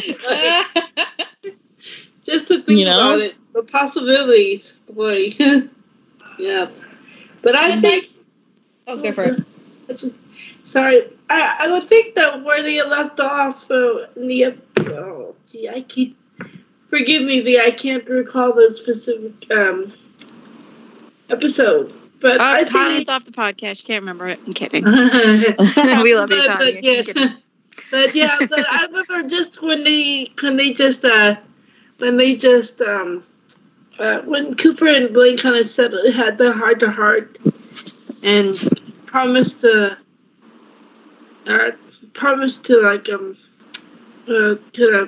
kind of mend their relationship a little bit. So I think, well, not a little bit, but they came to a understanding, a mutual understanding. So I would think. Well, yeah, granted that was only one episode, but I would like to think that they would take whatever they established there and move forward, so that Blaine would like to have Cooper in his life and be an uncle to his kids and things like that. So at least I would like to think so. You just know there was a phone call from Cooper after the wedding. Yeah. I love this idea of Whirlwind Cooper. Like whenever Uncle Cooper comes along, it's an event. Like you know, Yeah. like Blaine hangs up the phone and he goes, "Cooper will be here in 10 minutes." We have to prepare. That's the only notice that they get. Exactly. And then like Whirlwind, and he comes in, he's there for 3 days, and then leaves, and then we're like, Yeah. "So that just happened." And like, Exactly. That I could perfectly picture that happening. Yeah. oh, And just the look on Kurt's face when Cooper will be here in 10 minutes, and Kurt's like, hide the valuables, he's gonna break them, things are gonna get broken, put the baby gates back up, pile-proof the house. oh my God! And like Cooper, but here's a bottle of wine for your 4-year-old. You're like, Yeah. Completely impractical gifts. Like, Yeah. Freud said it's important for them to start drinking as young as possible so that they have a higher tolerance when they're older. oh my God! Here's a Transformers toy from the movie I was in. Blaine, this is like a model. This is like little pieces. He's 2. Like, It's a choking hazard, Cooper. oh man. And Cooper's like, but you know the Heimlich maneuver, it's fine. I acted it once on this TV show that I can do it. I played a doctor once. It's fine. Oh man. No. But to be serious for a second, I feel like I'm like, Blaine and Cooper they didn't repair their relationship, but they got onto the right track. What we saw in the show. I'd like to think that, especially after Finn passed away, it wasn't necessarily that Kurt had to say anything to kind of encourage Blaine to reach out to Cooper. But I feel like I'd like to think that was kind of an impetus for Blaine to Yes. at least try and connect more with his brother. And I feel like they wouldn't have been yet at that place during the wedding anyway. But as time goes by, they kind of try and repair their relationship. I think there's a difference, and I can speak for myself because I have lots of siblings, and Kay, I'm sure, feels the same way. That there's a difference, though, too, when you get older and you're an adult and you have your siblings, and even if there's some negative stuff in the past, sometimes you're able to kind of just naturally grow out of it. And yes, absolutely. You're in a different place than you I don't know. It's not as dramatic as when you were 10 and 12 and all that. Because you can express yourself. You express yourself completely differently than you did when you were younger, because you now can name the things. Things that would have had me and my sister screaming and slamming doors 15, 20 years ago. Now it's just an eye roll, and I'll give her the finger and go in my room, and then 15 minutes later, it's like, do you want to watch? Do you want to watch Buffy? You just don't fight over things like you used to, because you're older and they're trivial, and there's more important things, Or sometimes you do. I do think it's hilarious that I can see also Blaine and Cooper getting into this like fight they have every time they get together over some stupid thing that happened when they were like kids about a toy, and Kurt just being like, I've had it. Or you can't, we're not allowed to play Monopoly when Cooper's over. Yes, They yeah. have the same, they fight over who's going to be the freaking shoe. They've been having this fight since Blaine was 6. Exactly. So But I will also say, as an older sibling with younger siblings who are arguably like more successful than me, I would feel like that might be something that Cooper would also struggle with, because we've talked a lot about how Blaine is perhaps going to become quite a successful performer. I feel like Cooper might struggle with that a little bit, and so it might be a little bit hard for him to be with both Kurt and Blaine, who are probably going to be successful performers. Oh yeah, as someone whose sibling has her dream job and absolutely loves her job, and I have a job, and it is sometimes a thing of like, you're so happy that they're happy with their career, but you're so not happy with yours, and how do you balance that and not let it turn into resentment? And the question is will Cooper be mature enough to put that aside or not? yeah. And I'd like to think that, especially when there are children around, that's sort of also like Cooper doesn't seem like the kind of person who would necessarily, from what little we know of him, perhaps probably he's never going to become a father himself. And so, like, at least not intentionally. No, not intentionally. Yeah, maybe not without. Maybe he doesn't even know about it. I don't know. But He's gonna be a baby daddy. Oh my God. You know what just popped into my head? Kurt, he's going to be here in 10 minutes and he has a child. And Kurt's like, did he kidnap a child? The child's 3, Blaine. I know. He's like, is it his? But like, especially once there's children in the picture, I feel like that's like any issues that Cooper or Blaine might have one another sort of become secondary to them. Especially like any kind of like, you know, friction that they still have with one another, they decide to kind of work through it for the sake of like making sure that their kids have relationships with all of the people in their lives. And let's be real, those kids will have that. I mean, Cooper's very clearly a blood related uncle, but those kids, Kurt and Blaine's kids, are going to have so many like random aunts and uncles. Like, this is your Auntie Rachel, this is your Auntie Tina, this is Uncle Sam. Yeah. Exactly. Actually, no, I got an even better one. I'm like, Kurt gets off the phone and it's like, no, Blaine gets off the phone. Cooper's on his way. So is Sam. Yeah. Oh God. Kurt's like, I knew, where is the emergency bottle of wine that I've been hiding? Yeah. All right, so kind of move this conversation forward, though, to Blaine. The thing that we talked about on Kurt's side that I thought would be interesting to kind of mirror over here. We talked a lot about Kurt's growth from a child to adult. And do we think that Blaine kind of had the same arc? I mean, does he have a complete arc? Do we see him grow up? How does he differ from the beginning of the series to the end of the series? Well, first he was 16, and then he was 16, and he was 16 He again. Benjamin buttoned. He went backwards. Yeah. I guess you could. I don't think it's the same time. I mean, I don't know if I just think that he has the same kind of growing up arc that Kurt does. I just think that like it's just not a focus in the same way. I think Blaine's relationships become more focused. I do think he becomes an adult by the end of it, but it's. I feel like Blaine was. I don't know. I think the difference is that when Glee started, Chris was 18, but he looked 11. Mm-hmm. And so we physically watched a human being grow into an adult. Like, we physically saw him grow from a baby-faced kid to this man. And so that's going to affect the trajectory of the story, even if it's not implicitly written into it. Whereas with all the other characters, they were all of the actors were older.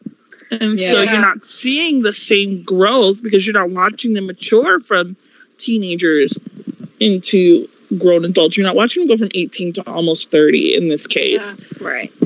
I think there's an interesting. Oh, sorry. Go ahead, Connie. I don't want to cut you off. Sorry, but I was just about to say, I think there was growth, but not from child to adult. I think there was growth in that. I guess you could say Benjamin Button, but if you think about it, when we were first introduced to Blaine, he was just like this charismatic, put together knight in shining armor kind of person, for that Kurt could identify with and everything he acted like so put together and everything. But as the seasons go on, we could see that he had vulnerabilities and flaws and everything, and that he wasn't this put together person, that we were first introduced to.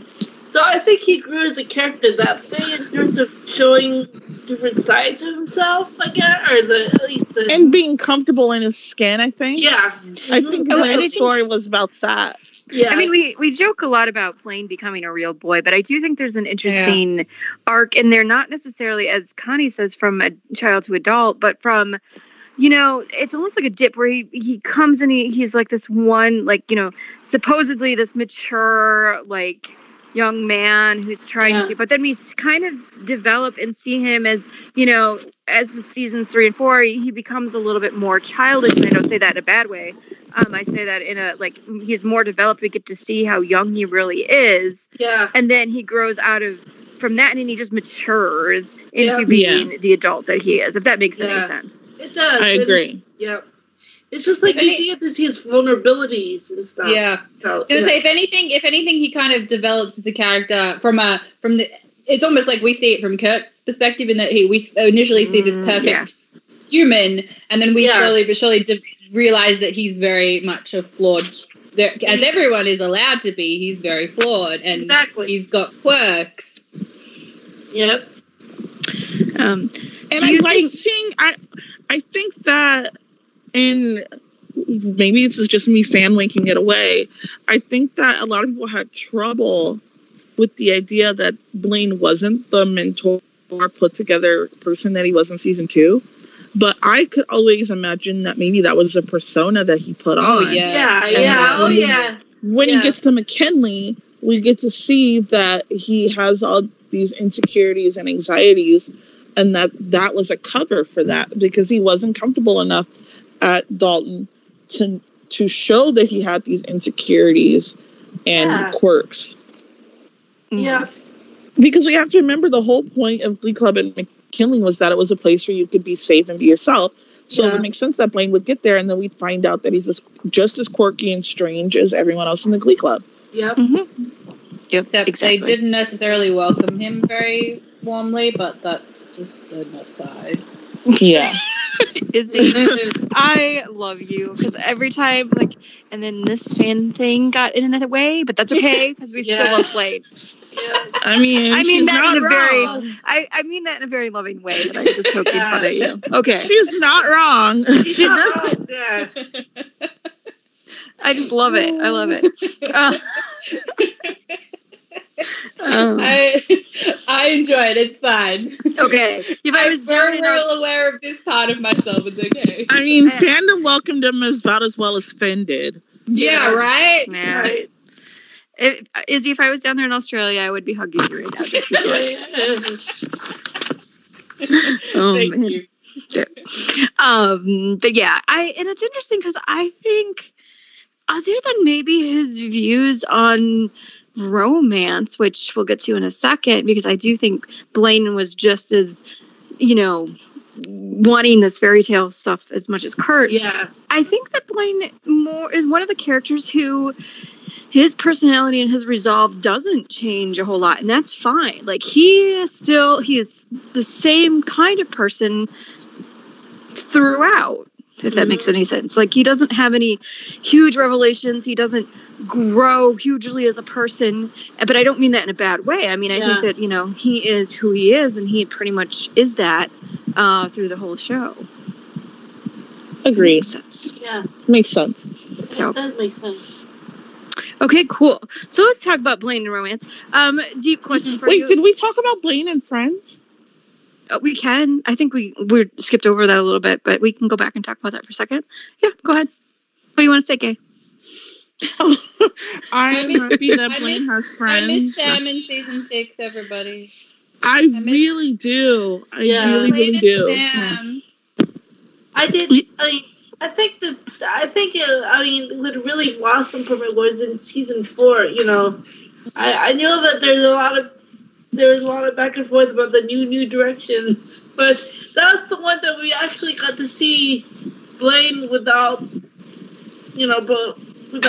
hurt, and making his own friends, and with Sam, first, and then with Marley and with everybody, and really identifying with that group. So And he took his position as the new Rachel very seriously. Yeah. When he called that meeting after Mr. Shu was so mean to them. Yeah. Yeah. God. When Shu had the nerve to tell Blaine off after he'd been off for however many weeks, and Blaine was basically running the Glee Club. Yeah. Right? Like, how dare you? Yeah. Right? I was just like, I hate you, Will Schuster. She was just jealous of Blaine, let's be real. Yeah. Because they would listen to Blaine and they would listen to Finn, but they did not care about Mr. Shu. Yeah. No, But, as one shouldn't. Yeah, that's true. But then when they got back into season 5 and 6, I'm like, I kind of missed that focus on friendship. I mean, you didn't see that much of Blaine and Sam anymore together as friends, and they were kind of just pushed to the back aside in favor of the relationship stuff again. Well, if you had just started watching Glee in season 6, you wouldn't have even known that Blaine and Sam were friends. Yeah, I know. Yeah. Season 6 wanted to reset to season 2 dynamics. Yeah. And that meant isolating Blaine. But after you spent so much time building him up and all of his friendships, especially the ones that existed outside of Kurt, I don't understand why then, isolating him again. I mean, I get thematically why you'd isolate him again, but it just doesn't make sense that would happen again. No, I understand the writers in their writers not understanding that the they're show doing has it. changed. Yeah. I understand the writers, what their intentions were, but it doesn't mean that it's organically stemming from what came before it. Yeah. Because honestly, Blaine and Sam, especially in season 4, it came I know it's Blaine, Sam, and Tina specifically, but their friendship is literally what makes season 4 my favorite season. Exactly. It's just watching that develop, and it just happens. I mean, especially Blaine and Sam, it sort of just happens. I don't know, organically, I don't know whether it's the right word, but it happens at the right time. And then you just have these stretch of episodes that are not as focused on romance and focused on friendship. And I'm just so about that. I think and they're some of the best episodes. I think. Yeah. Some of the funniest. I think Glee in general had this issue where it didn't really, it didn't do friendships well, in that it just relationships always took relationships and competition drama always seemed to take precedence over friendships, which I think in general across the board, I think friendships just kind of got pushed aside. And I think it's or you can only have one friend at a time, or you can, and I think it's unfortunate, because I think a lot of these characters, I think Blaine is possibly one of the friendliest characters. I can't imagine Blaine not being in contact with even Quinn. I mean, even though they never shared any screen time, Blaine's still going to send a Christmas card to Quinn. Blaine's the person that has an email list, and if he doesn't hear from you for a few months, he's going to text you and be like, hey, how's it going? Are you okay? If he sees on Facebook that you've been sick, he's going to comment on your Facebook and be like, get well soon. He's very that person. He's probably the one that has how I don't know if it's still a thing, but Facebook had a limit. You could only have 5,000 friends. Blaine would have maxed. Really? I didn't know that. Yeah. Well, back in the day, I don't know if that's changed, but when I was in college, right, as Facebook was becoming a huge thing, there was a friend limit. You can only have so many friends. Yeah, is that weird? I'd like to think that Blaine would have learned his lesson about having too many friends on Facebook, though. Oh, yeah. But I can also see, like with Elliot, I can almost see him being very frustrated if somebody doesn't like him. Like, Mhm. why? Why, Kurt? Why does he not like me? I don't get it. Well, you're not friends. Why not? Kurt, your assistant hasn't answered my friend request. Yeah. Well, she's kind of an airhead, and it's fine. Like, But she's whatever. your assistant. She was at our house for dinner. How come she hasn't answered my friend request yet? She doesn't have internet. No, I'm kidding. And Kurt's just like, Blaine, maybe she hasn't checked her Facebook in a couple of days. Yeah. For years. Like, I know some people don't ever check it. I know. Oh, man. So, But yeah, But- I could see Blaine having multiple group chats. Like, he's got the group chat with like the old New Directions, and a group chat with the new Directions, and a group Yeah. chat with the new Directions. yeah, Yeah. exactly. The thing that I think is really super healthy about Kurt and Blaine's relationship is that I don't think that any point that I can tell in the past and going into the future where they've isolated themselves off to the point where they aren't friends with their friends.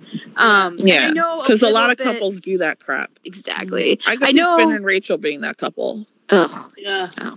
I know that there was a little bit of that kind of thematic stuff back when, with Kurt and Mercedes, back when he met Blaine. But I feel like as an adult, they're pretty much like, hey, like Blaine's like, hey, Sam and Artie and I are gonna go camping for 4 days, and Kurt's like, bye, I get the house to myself. Exactly.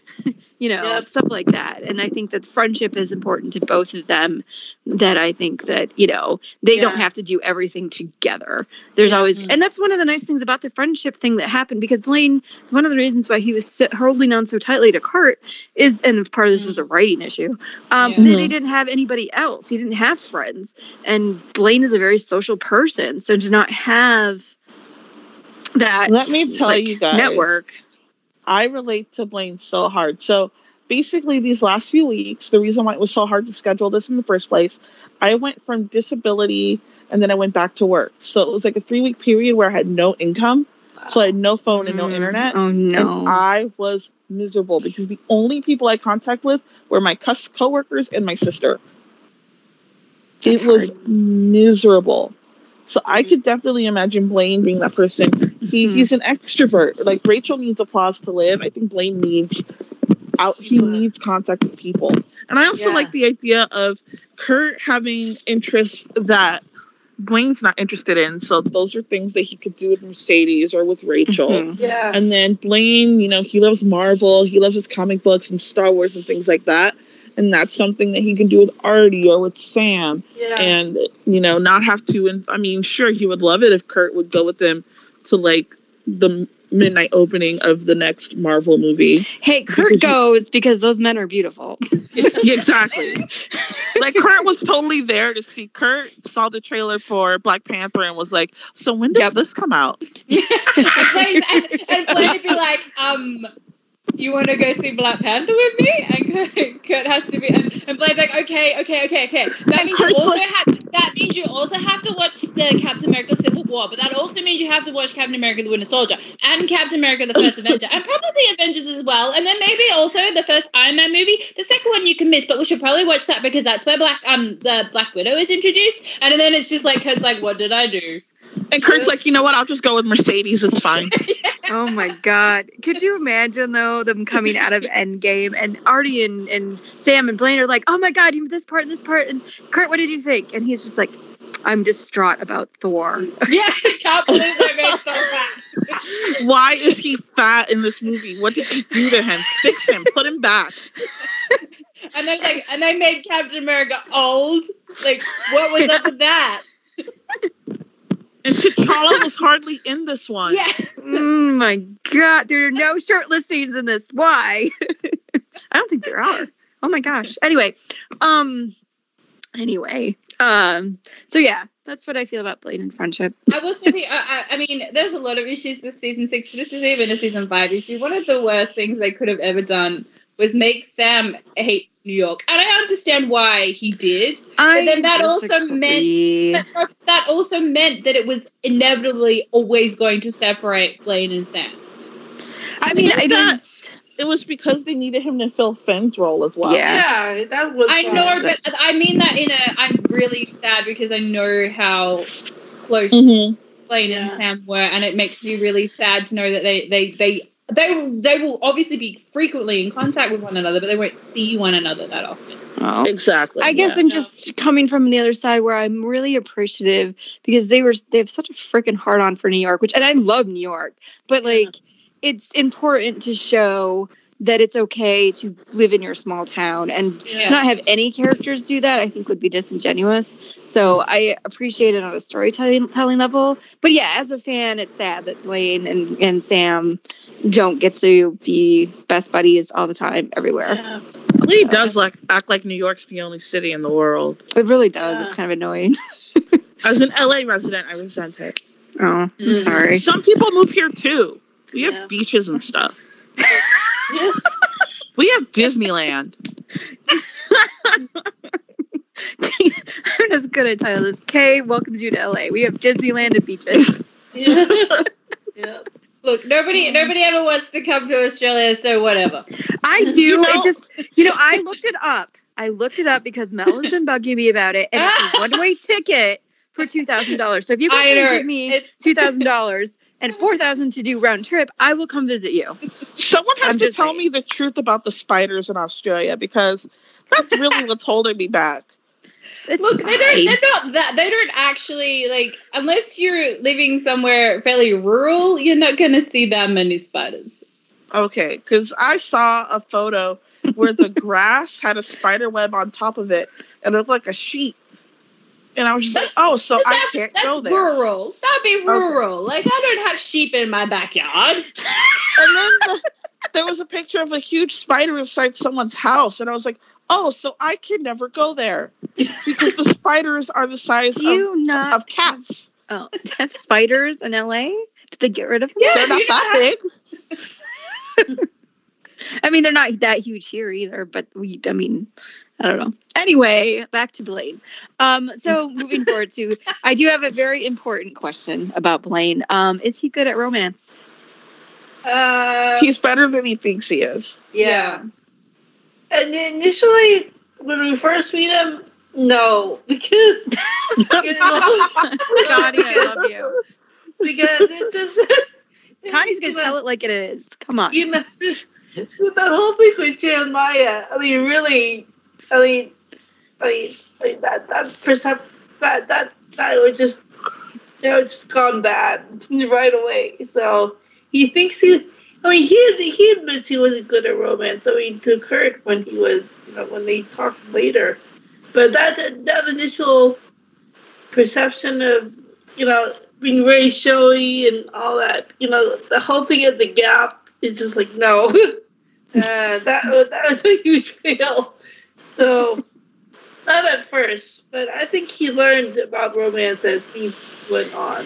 You know what I think about Blaine, going off of what Connie said? I think that once he gets older, let's say, and I'm just going to do a hypothetical here. Let's say Kurt was not around, okay? And after he gets through his awkward teenage years, I think Blaine is one of those guys that would, whatever boyfriend he's in with would be able to, and this is kind of a pro and a con, he would be able to know exactly what makes that person like melt and exactly what that person really wants out of romance. He'd be able to try and supply that. At the same time, sometimes I think he loses himself a little bit in it. But I do think that he would be the type of person to be like, as an adult, okay, I'm gonna turn the romance on. This is exactly what my partner wants. I'm gonna do this. I agree. Yeah, I agree. So, And I do think that's going to work. That's going to be, it's not going to be hard for him in the marriage to kind of keep romance going. Like, I don't see them as, like, they probably will have a slump when they have kids just because they're freaking exhausted. Mm-hmm. But I also don't see them being that couple who doesn't make time for, like, date night. And, well, Kurt's gonna schedule it, so yeah, exactly. But Yeah, yeah, I don't see the romance dying for them. no, I don't either. I think really hope not, because I feel like they would both, like, after that point as well, they would both know one another exactly what to do or how to surprise one another. Yeah. And I mean, Blaine made a promise to always surprise Kurt, so you know he's gonna do that. Yep. I think Like, he made a bloody ring out of gum wrappers. Like, but that's the thing, is that's Blaine's way of romance, and I think the way in which Kurt would then reciprocate that would be for Blaine to find out that Kurt never threw that or, like, got rid of that. yeah, exactly. Exactly. Like, Well, we see that in the locker that he put for, the Advent Kids. I have a headcanon that Kurt's gonna get a box of that stuff. And like he's gonna get a box from UPS one day, and it's gonna be all the stuff from that locker, and it's gonna be a note from for Shu like, "Sorry, we have more kids that we needed the locker." Oh my god! if Sue didn't steal it first, Exactly. That's true for her second Hurt Locker. Oh my god!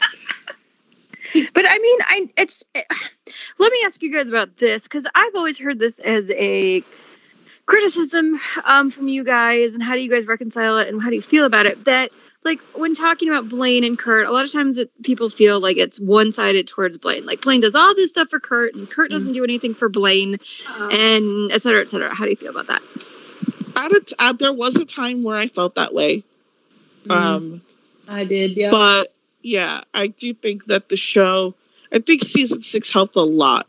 Yeah. I think so too. In showing that Kurt could be demonstrative, and that Kurt really did feel the same way. But there was a period of time where it did feel uneven, and it did kind of feel like they were careening towards a misunderstanding, and that maybe Blaine was a little more invested. Well, not invested.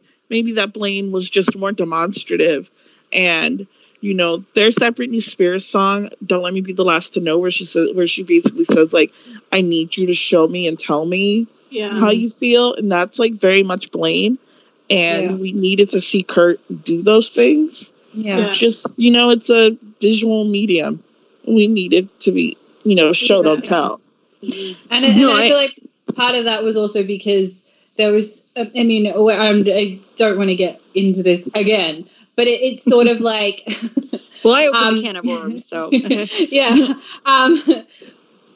Where, like, it always seemed like, for a period of time at least, it seemed like whenever Blaine did something wrong, he was always going to be the one to, or not Blaine did something, but something went wrong in the relationship. Blaine was always going to be the one to apologize and try and make it better. And that's not healthy, and it was never going to work. Yeah. And a lot of that stemmed from the fact that, I mean, to this day, I don't care. Blaine, yes, Blaine cheated, sure, but Kurt had to take some responsibility for the reason why he did. Yeah. And that is the hill that I will die on. Agreed. The situation with Chandler, because even when Kurt sang "I Have Nothing," the song was still very much like not an admitted, like there was no like acknowledgement of wrongdoing. It was I get to the point where Blaine's like, "Well, I did text Sebastian." I was like, "But that's not the point," because that was never.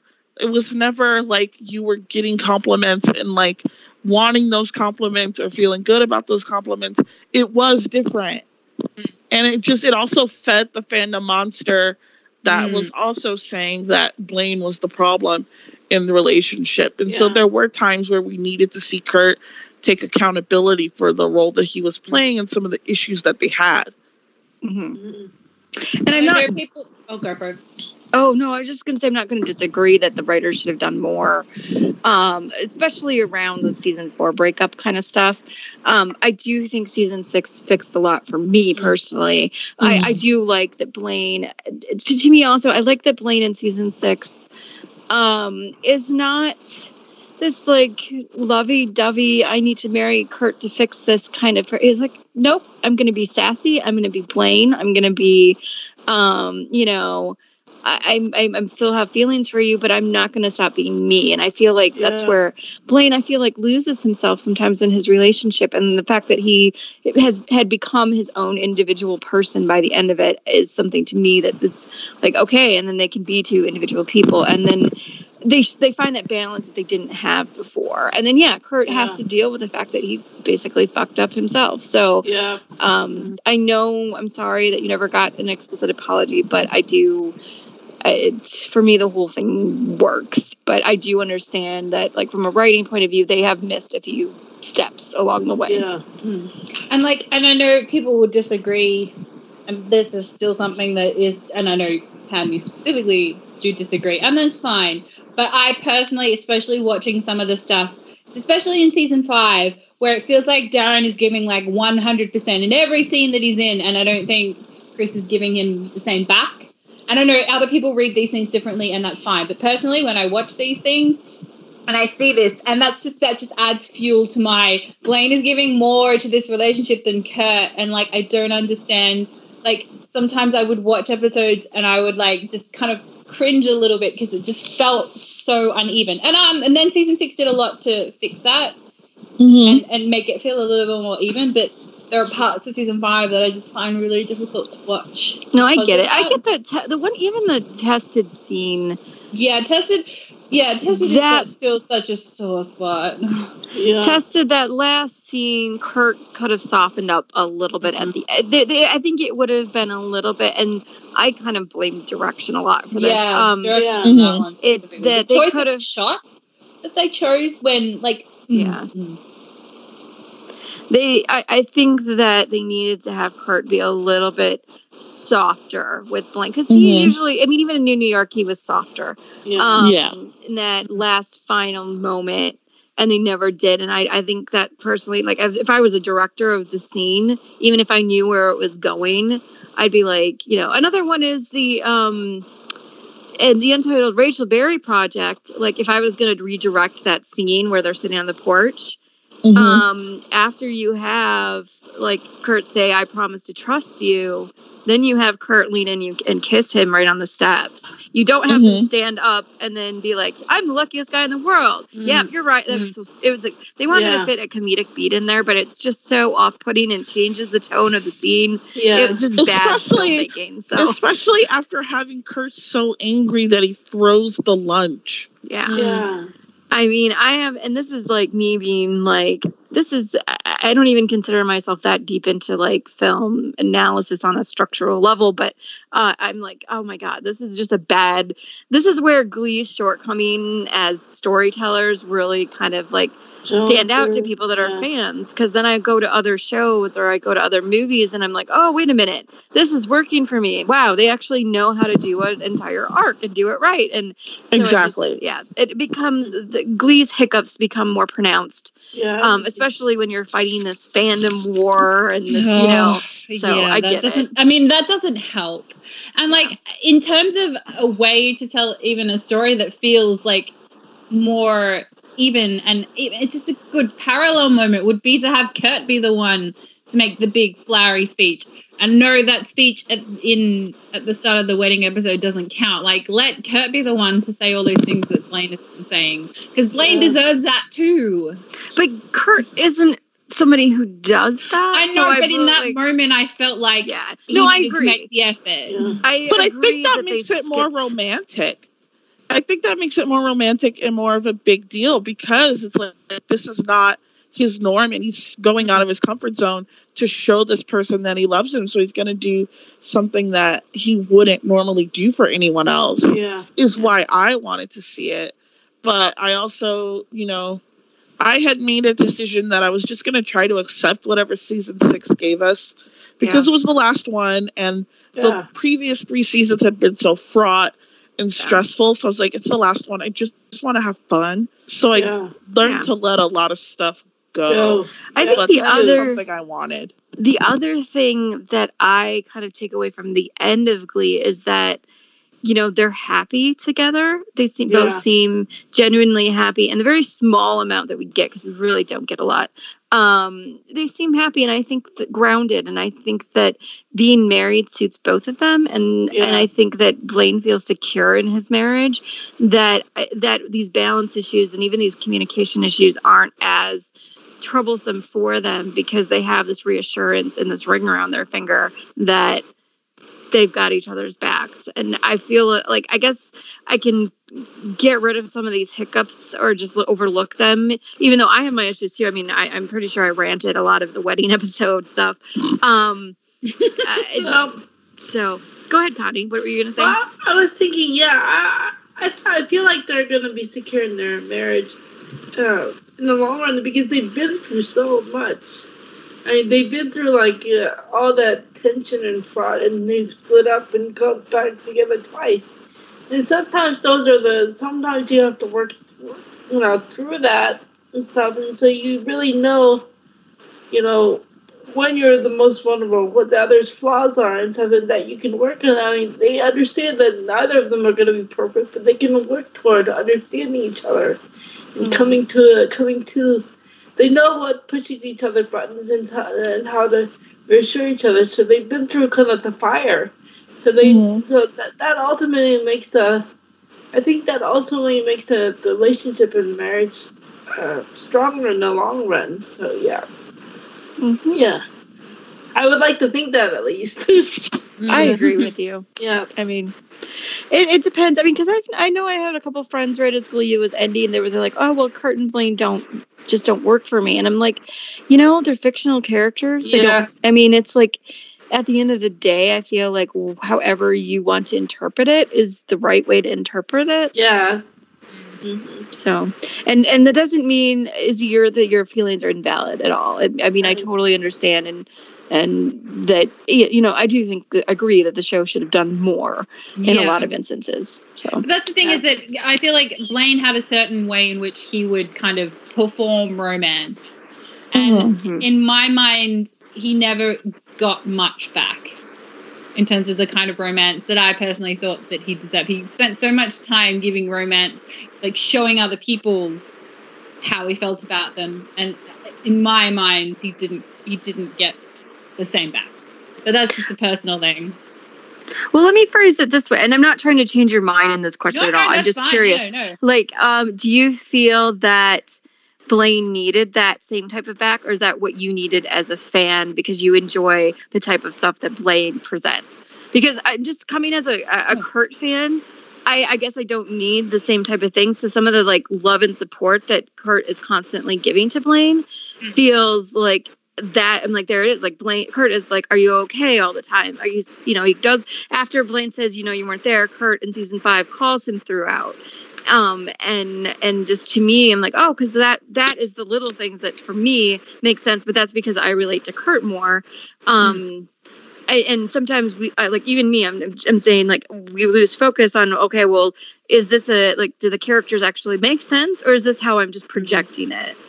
Probably a bit of both. It's probably a bit of projecting, but also as somebody who watched the show and saw how Blaine struggled, he's that person that needed that kind of reassurance. Mm-hmm. Maybe it didn't need to be quite as performative as the way that Blaine did it. You see, in my mind, he maybe as he gets older, and especially after they've gotten married, they probably don't need it quite as much. And I realize that Kurt's not really much about public displays of this kind of stuff, which then makes it harder to do in a show which is set in public space. But just in my mind, it felt like I needed something, and I feel like we didn't get much. No, I mean, and I'm definitely not disagreeing with you on that part of it at all. So, but I also part of it's probably projecting, and part of it is also just again being mad and sad and knowing how fandom treated Blaine.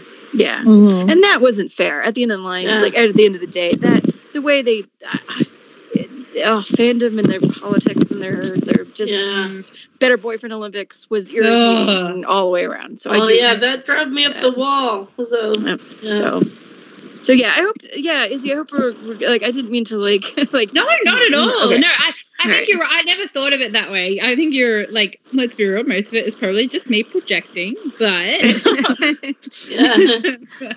But I'm not saying you're wrong at all. So like I just I like it's a good conversation. And so that's why we're having these conversations. So cool.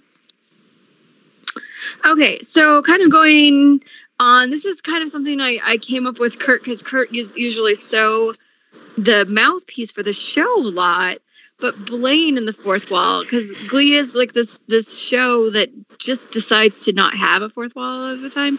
So what, like, did Blaine have a specific purpose on the role? Did he grow beyond that? Is he a character with a message, or was he always integrated in this and never really breaking that fourth wall? I was having a hard time thinking about times where Blaine specifically kind of stepped outside the narrative, and I don't know.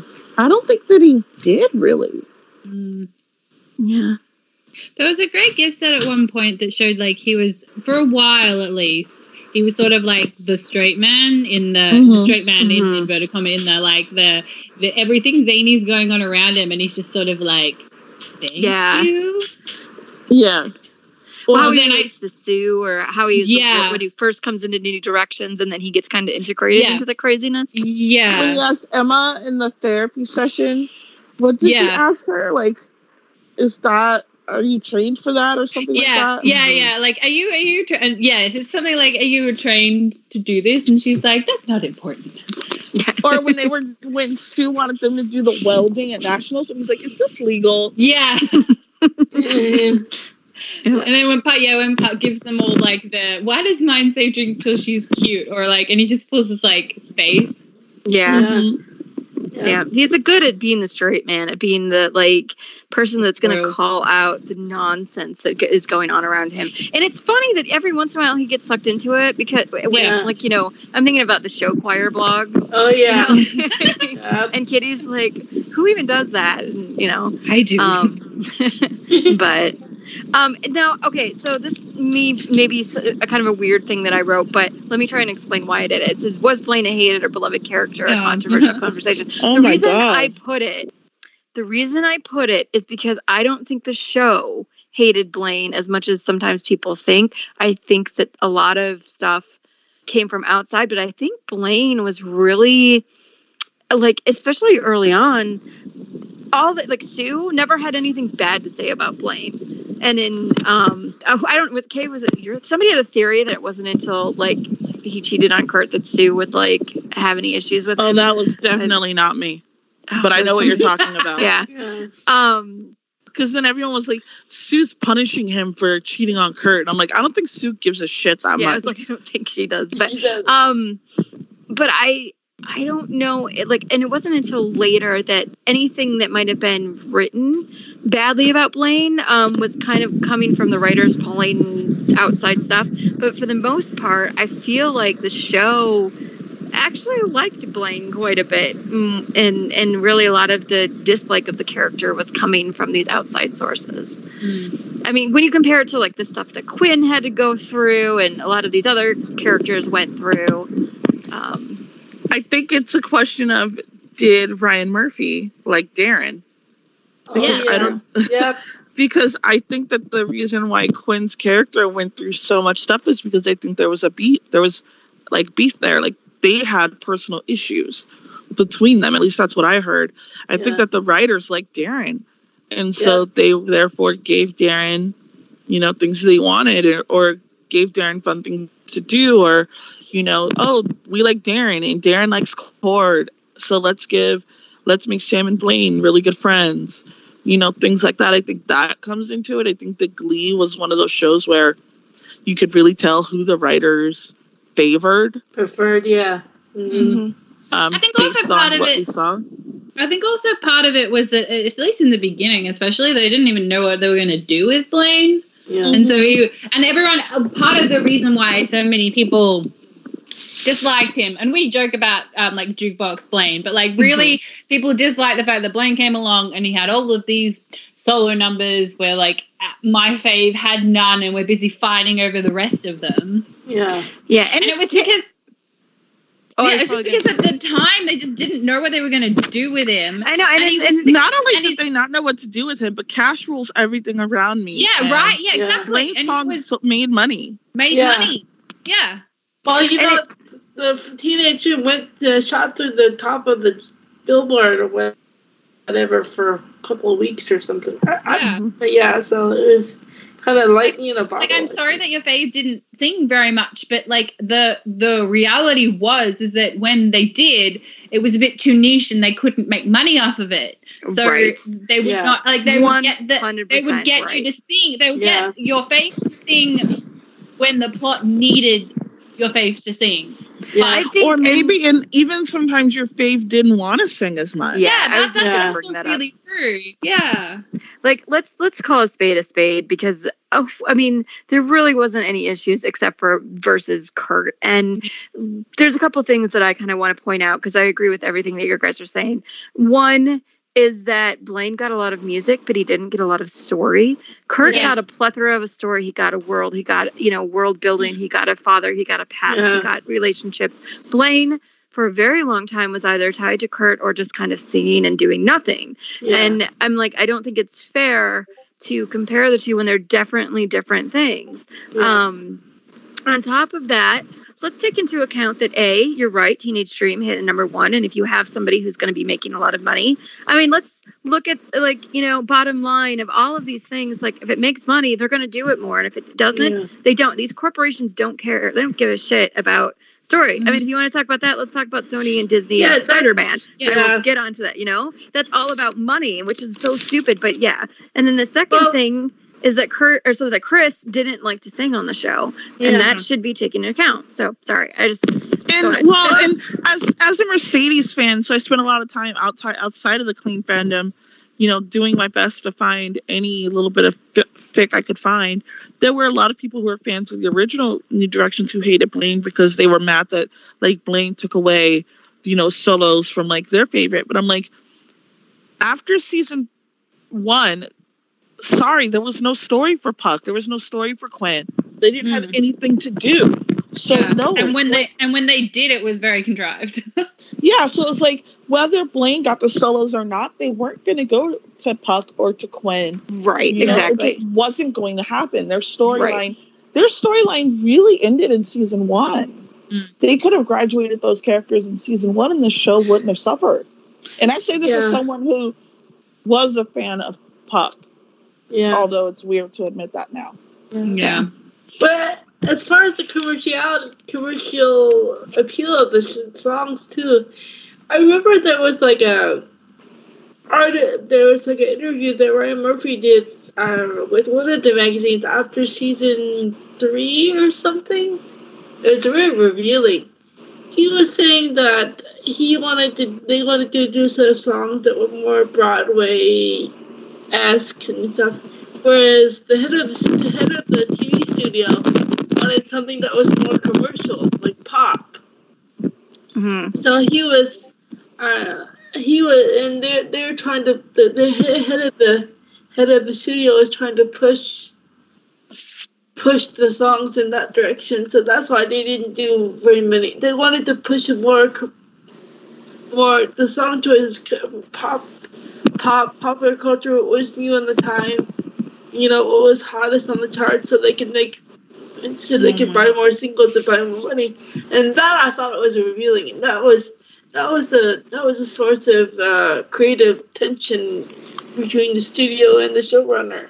Mm-hmm. So at least behind season 3. So Absolutely. And who's going to be singing, like, who's versatile enough to do any of that? I mean, it just, and as what Kay said, exactly, like, no amount of, let's look at it from a fandom point of view. If you do a favorite character list, Blaine was still going to be high on there.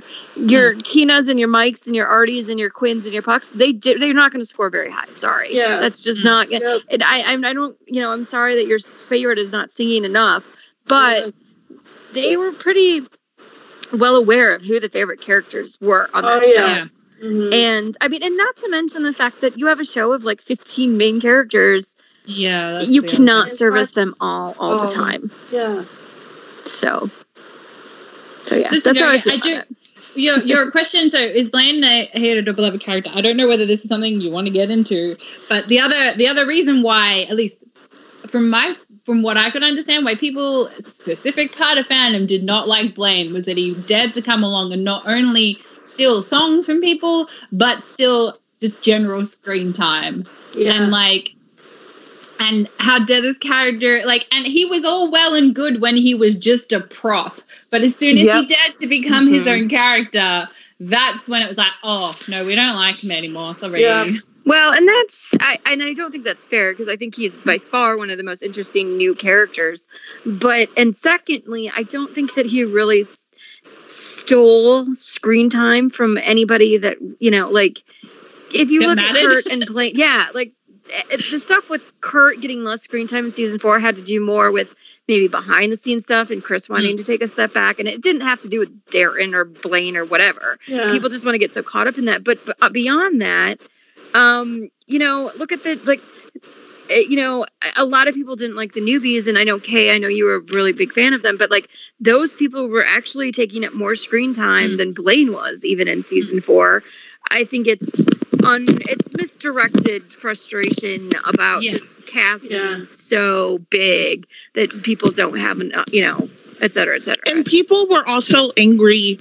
It comes down to people who wanted Kurt with Sam, people who wanted Kurt with Dave, and it's just. It really does come down to shipping a lot of times. Yeah, it really does. Those things were not. They decided pretty quickly to put Sam with Quinn. Yeah. Those things were never gonna happen.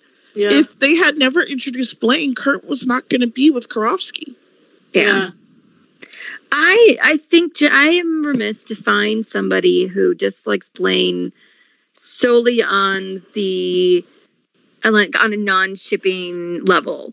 Most of the people that I know in my life with general audience, they like Blaine. They like him as much as any other character that they seem to like. I only have one friend who doesn't like Blaine, and that was because he preferred Karofsky. But that's also because he was Karofsky.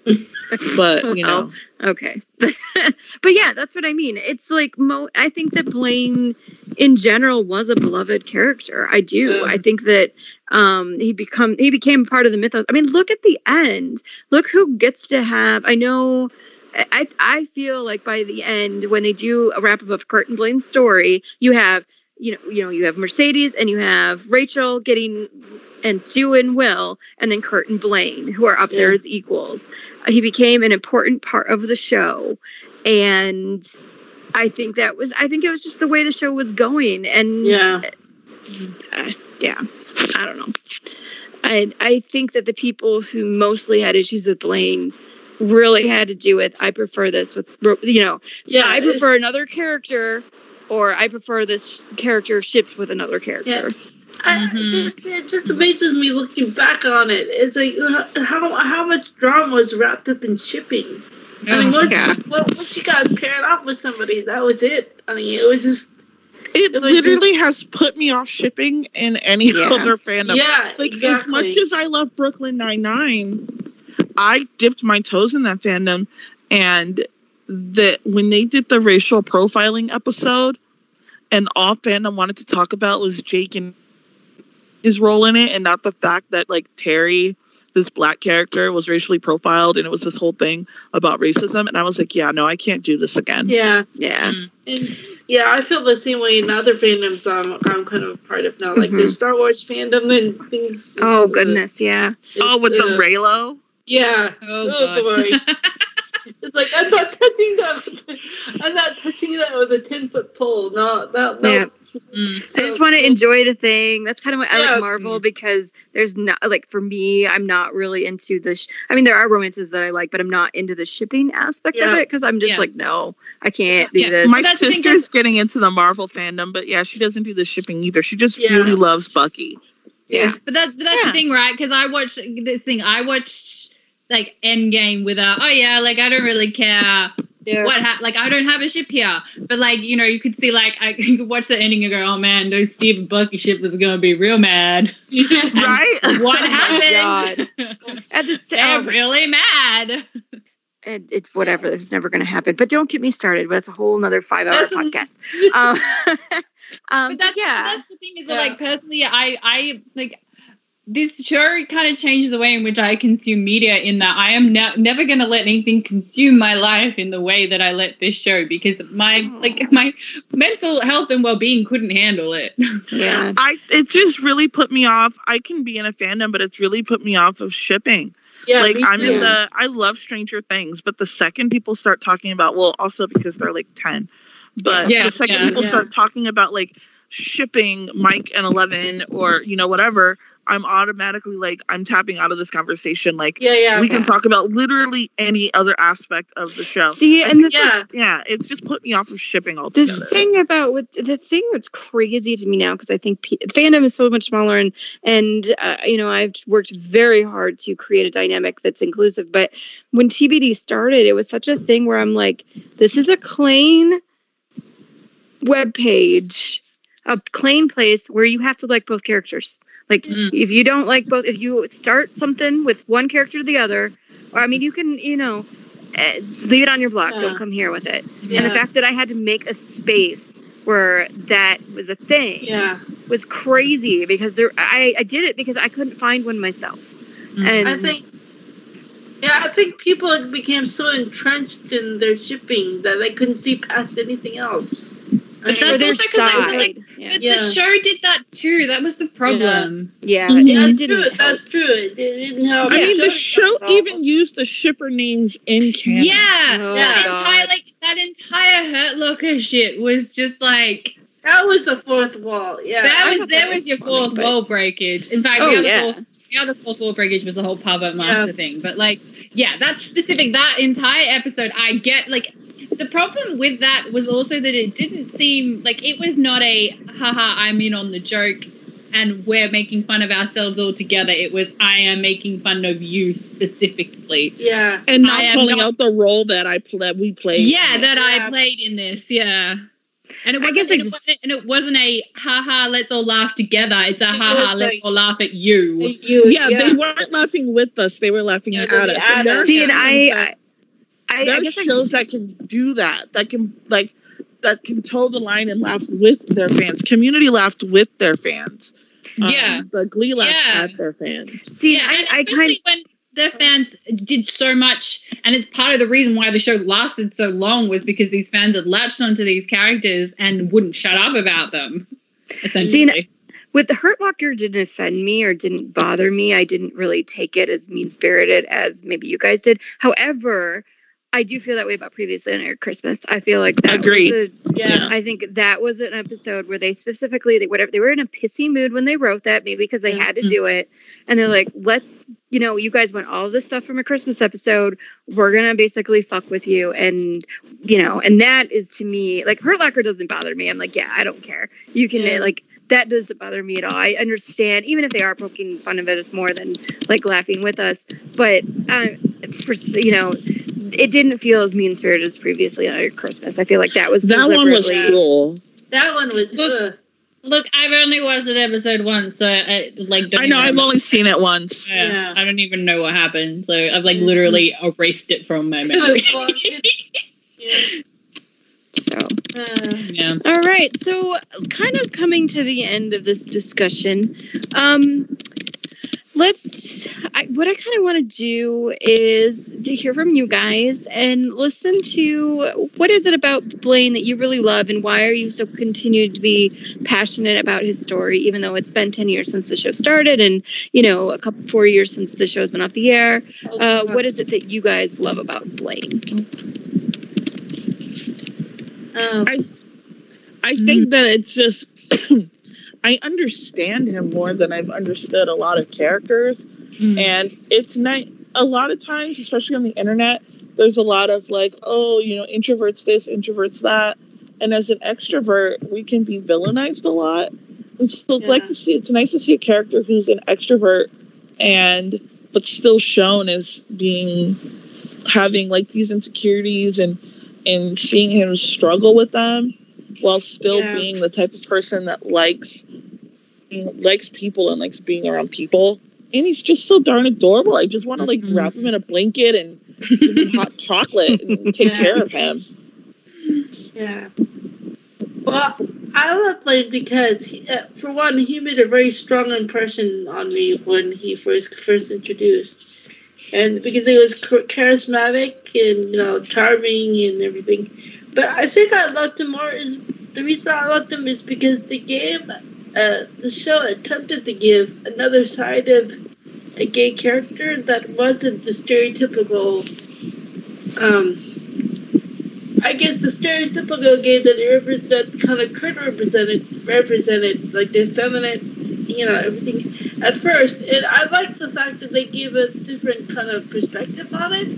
And so that's why I was drawn to that character. I mean, I found him intriguing because, on a personal note, before, prior to Glee, I didn't really know that much about, I hope to say I'm not ignorant, but I was very kind of sheltered as far as my views concerned. I didn't know that much about,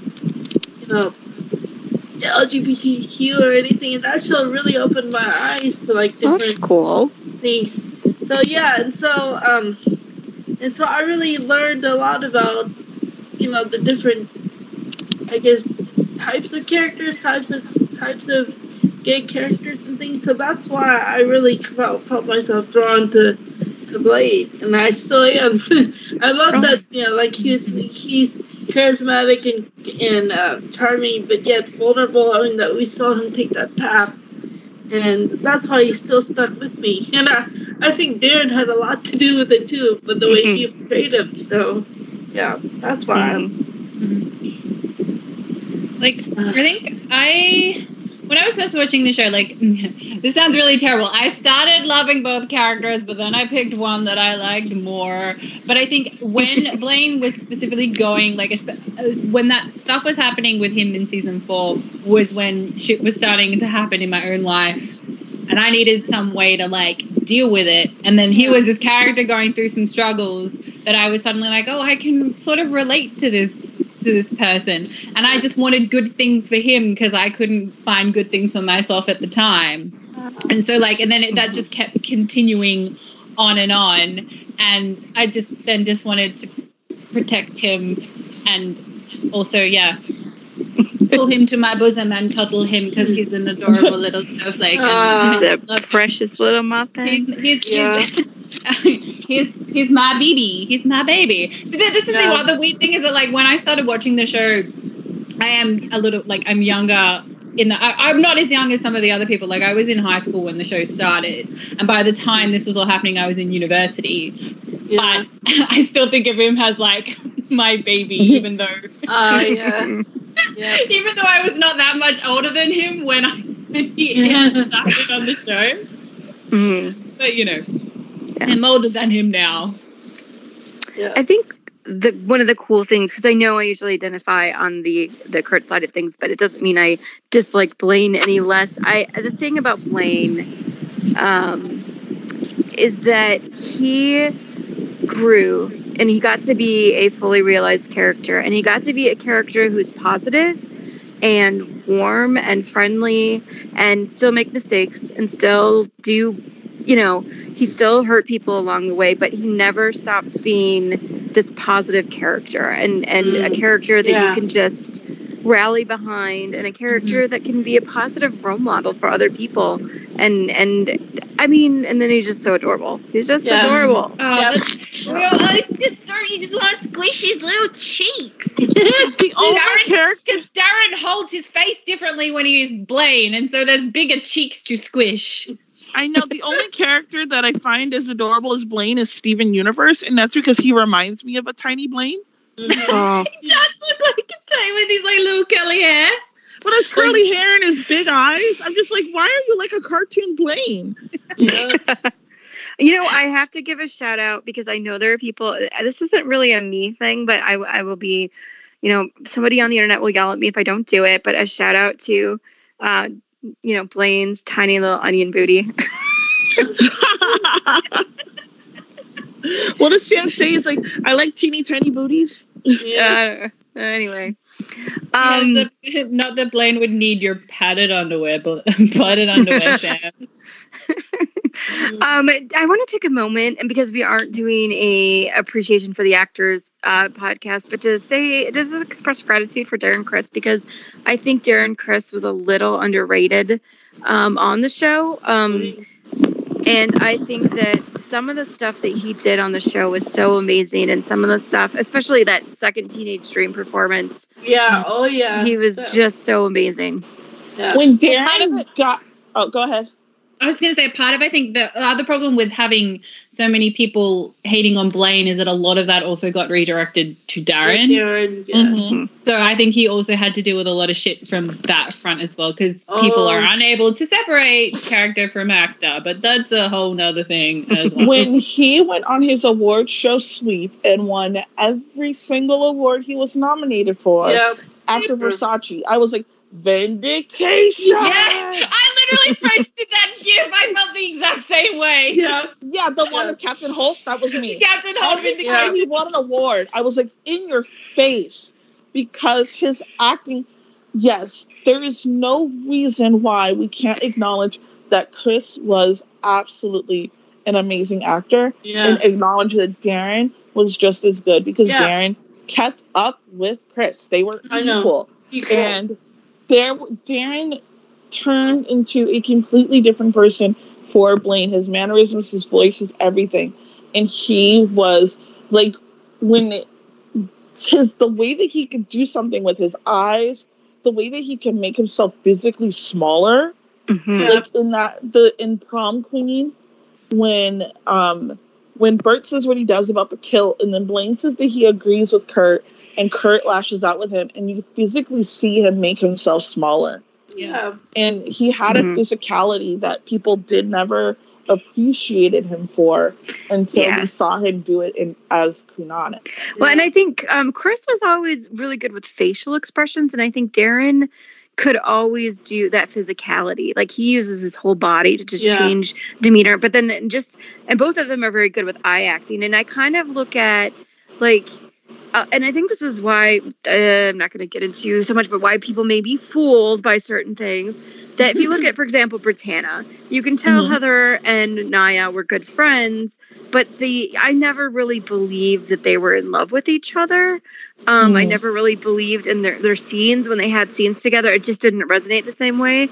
But Criss and Darren elevated. They were such good actors that you really could buy they were these two people in this scene. Yep.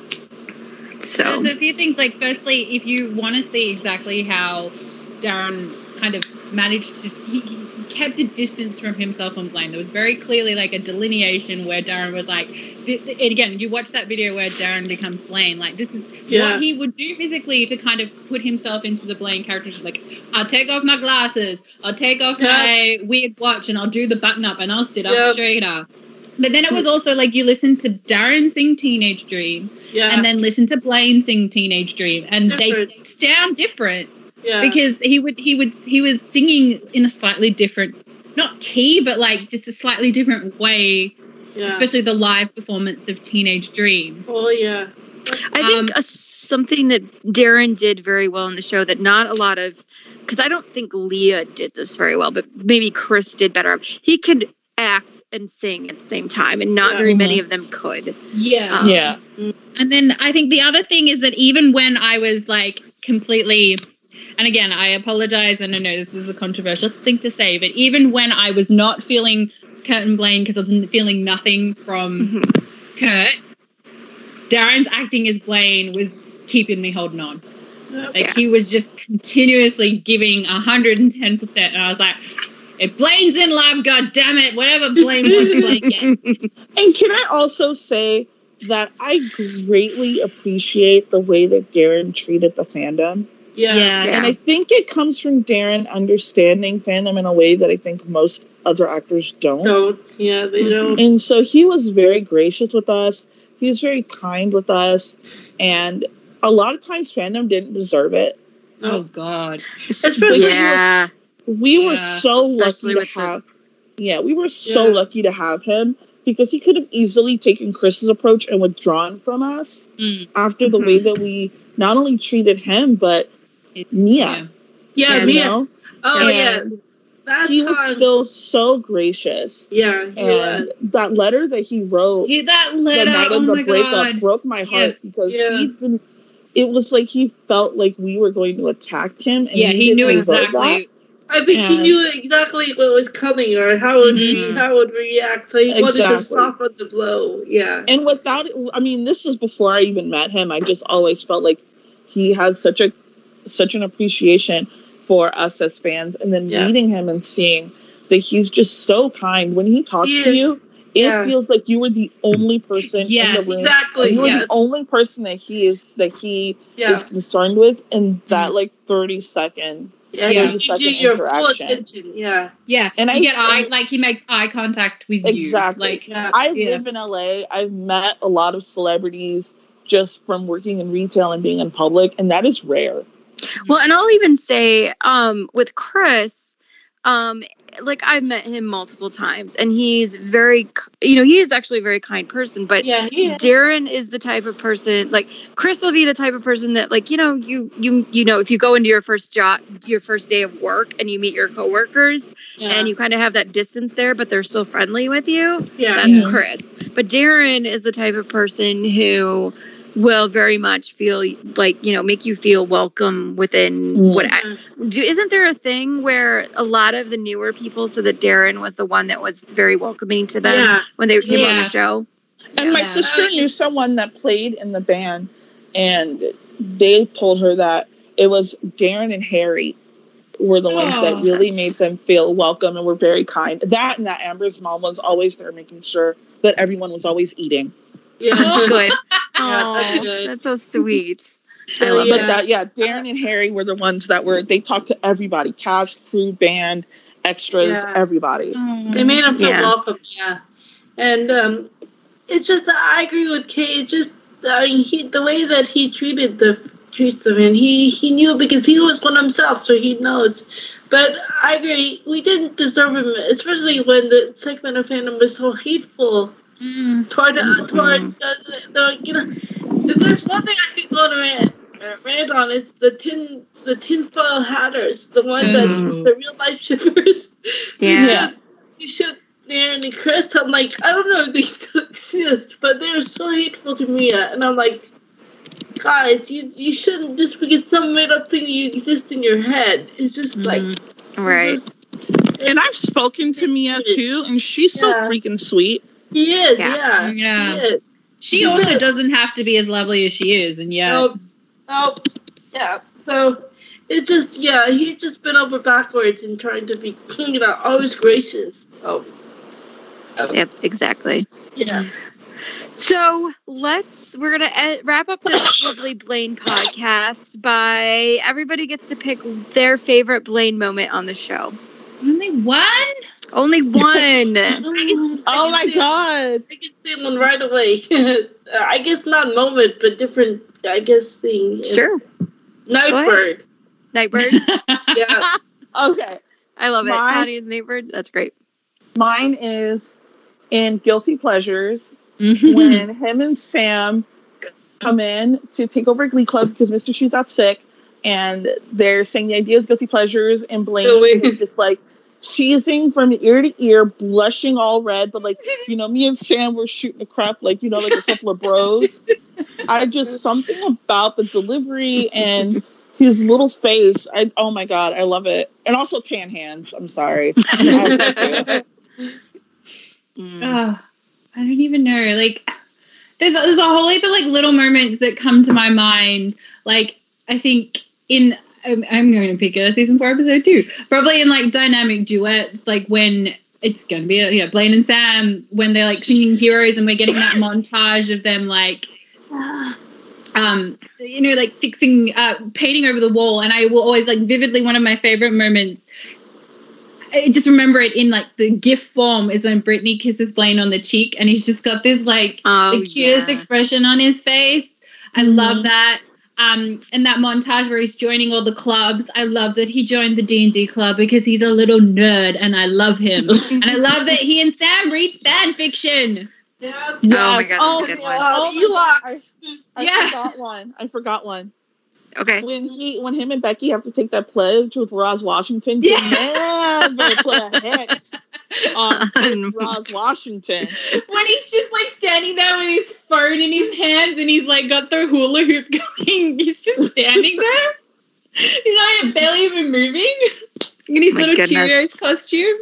Oh, I think mine, and maybe this is the romantic in me that just I love this moment, is probably in Prom Queen when he says, "Can I have the dance?" Oh, that's And a I good one, just, too. oh my God, that's the fact that he's so scared to do it, but he does it anyway, and it's just this beautiful romantic moment. I just, And that's why Blaine's a Gryffindor. yeah. Though I will say I do appreciate all of his, sassiness through the entire, like he gets these little moments where, like, that when he's teaching Rachel piano and she's like, "I never quit anything." And he's like, "Do you?" it was like That doesn't sound like you at all. yeah, that's it. When she's like, "We were just hoping that the Warblers could go easy on us." Oh no. No. Nope. Or even when Sam's like, "It's so hard to be a white straight male," and he's like, "Moving on." We probably shouldn't talk about that. Oh, because it's not a school for witches. Or I can't believe I'm forgetting this. This is my sister's favorite scene in Tested when he goes, "Artie, how did this happen?" Yeah. And he's like, "I don't know." "Well, do you wear condoms?" "No." That's how. Oh, that scene is I love amazing. the idea that this like kid who's got like a million things going on has time to make puppets of every single one of his friends and even people that he's never even met before. And ask the teacher, I'd like to make a puppet." Yeah, puppet of my And the fiance. teacher's just like, "Okay, whatever." Yeah, I love how like he seems like everyone seems like him, or that scene with Brad, the piano man. Yeah. Like, I forgot that you were here. Oh no, I'm sorry. His reaction to Tina serenading him and Sadie Hawkins, like the whole Oh time, my God. the whole time she's singing, and he looks so like, I hope whoever Tina's singing to says yes to her. Oh, Tina, I'm so proud of you. She's doing, Everybody's look at my friend. She's doing so great. And then But everybody else's face is just like, oh no. everyone else has realized who Tina's singing to, and Marley is behind him, looking like she's gonna throw up.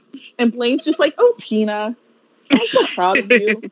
I was just thinking of that. I really like I think it's in the proposal episode where they're like, he's got all the boys together and the boys are talking about the chocolate muffins. And he's like, "Yes, I've had them too. They're delicious." Yes, it's such a great little moment. Oh my I God. love that scene. Oh my gosh. It's just so many just like little moments. Oh. So, all right, guys. Well, we're gonna wrap up this Blaine podcast. You will forever be in our hearts as a precious little muffin that he is. But unfortunately, the podcast does have to end at some point. So, I want to thank you guys for spreading the Blaine joy tonight. And Thank you for having us. absolutely, only pick the hardcore fans for this one. That means so, we can put obnoxious Blaine Stan in any form On your of social resume. media, It's And going it on is- my resume. and it is 100% true. I did put where I want to put Hugo Award winning author on my resume. But anyway, I should. Anyway, I want to thank you guys really this is a great conversation. And it's been awesome for the last 4 years to be able to have these really amazing conversations about these characters who, no matter how much we are going to go into different directions, You mean New Directions? yeah, I know. I was avoiding it because I say it all the time. That we're always going to love Blaine. He's always going to have a piece of our heart. So, Yeah. all right. Well, join us next Sunday. I don't know what we're doing because I never know what we're doing these days. I'm so out of it. But we'll have something. We're not over yet. And have a great rest of your night.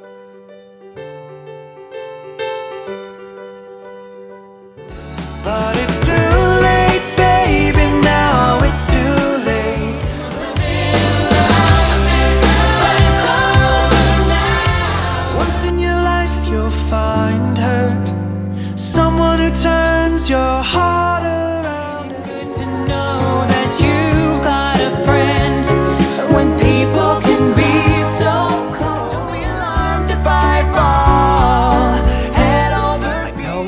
were bad, but now they're okay. Only me, oh my, you're the apple of my eye. Girl, I never loved one like you. Found you hiding here, so won't you take my hand, darling? There's nothing that can stop you from becoming popular. Lar.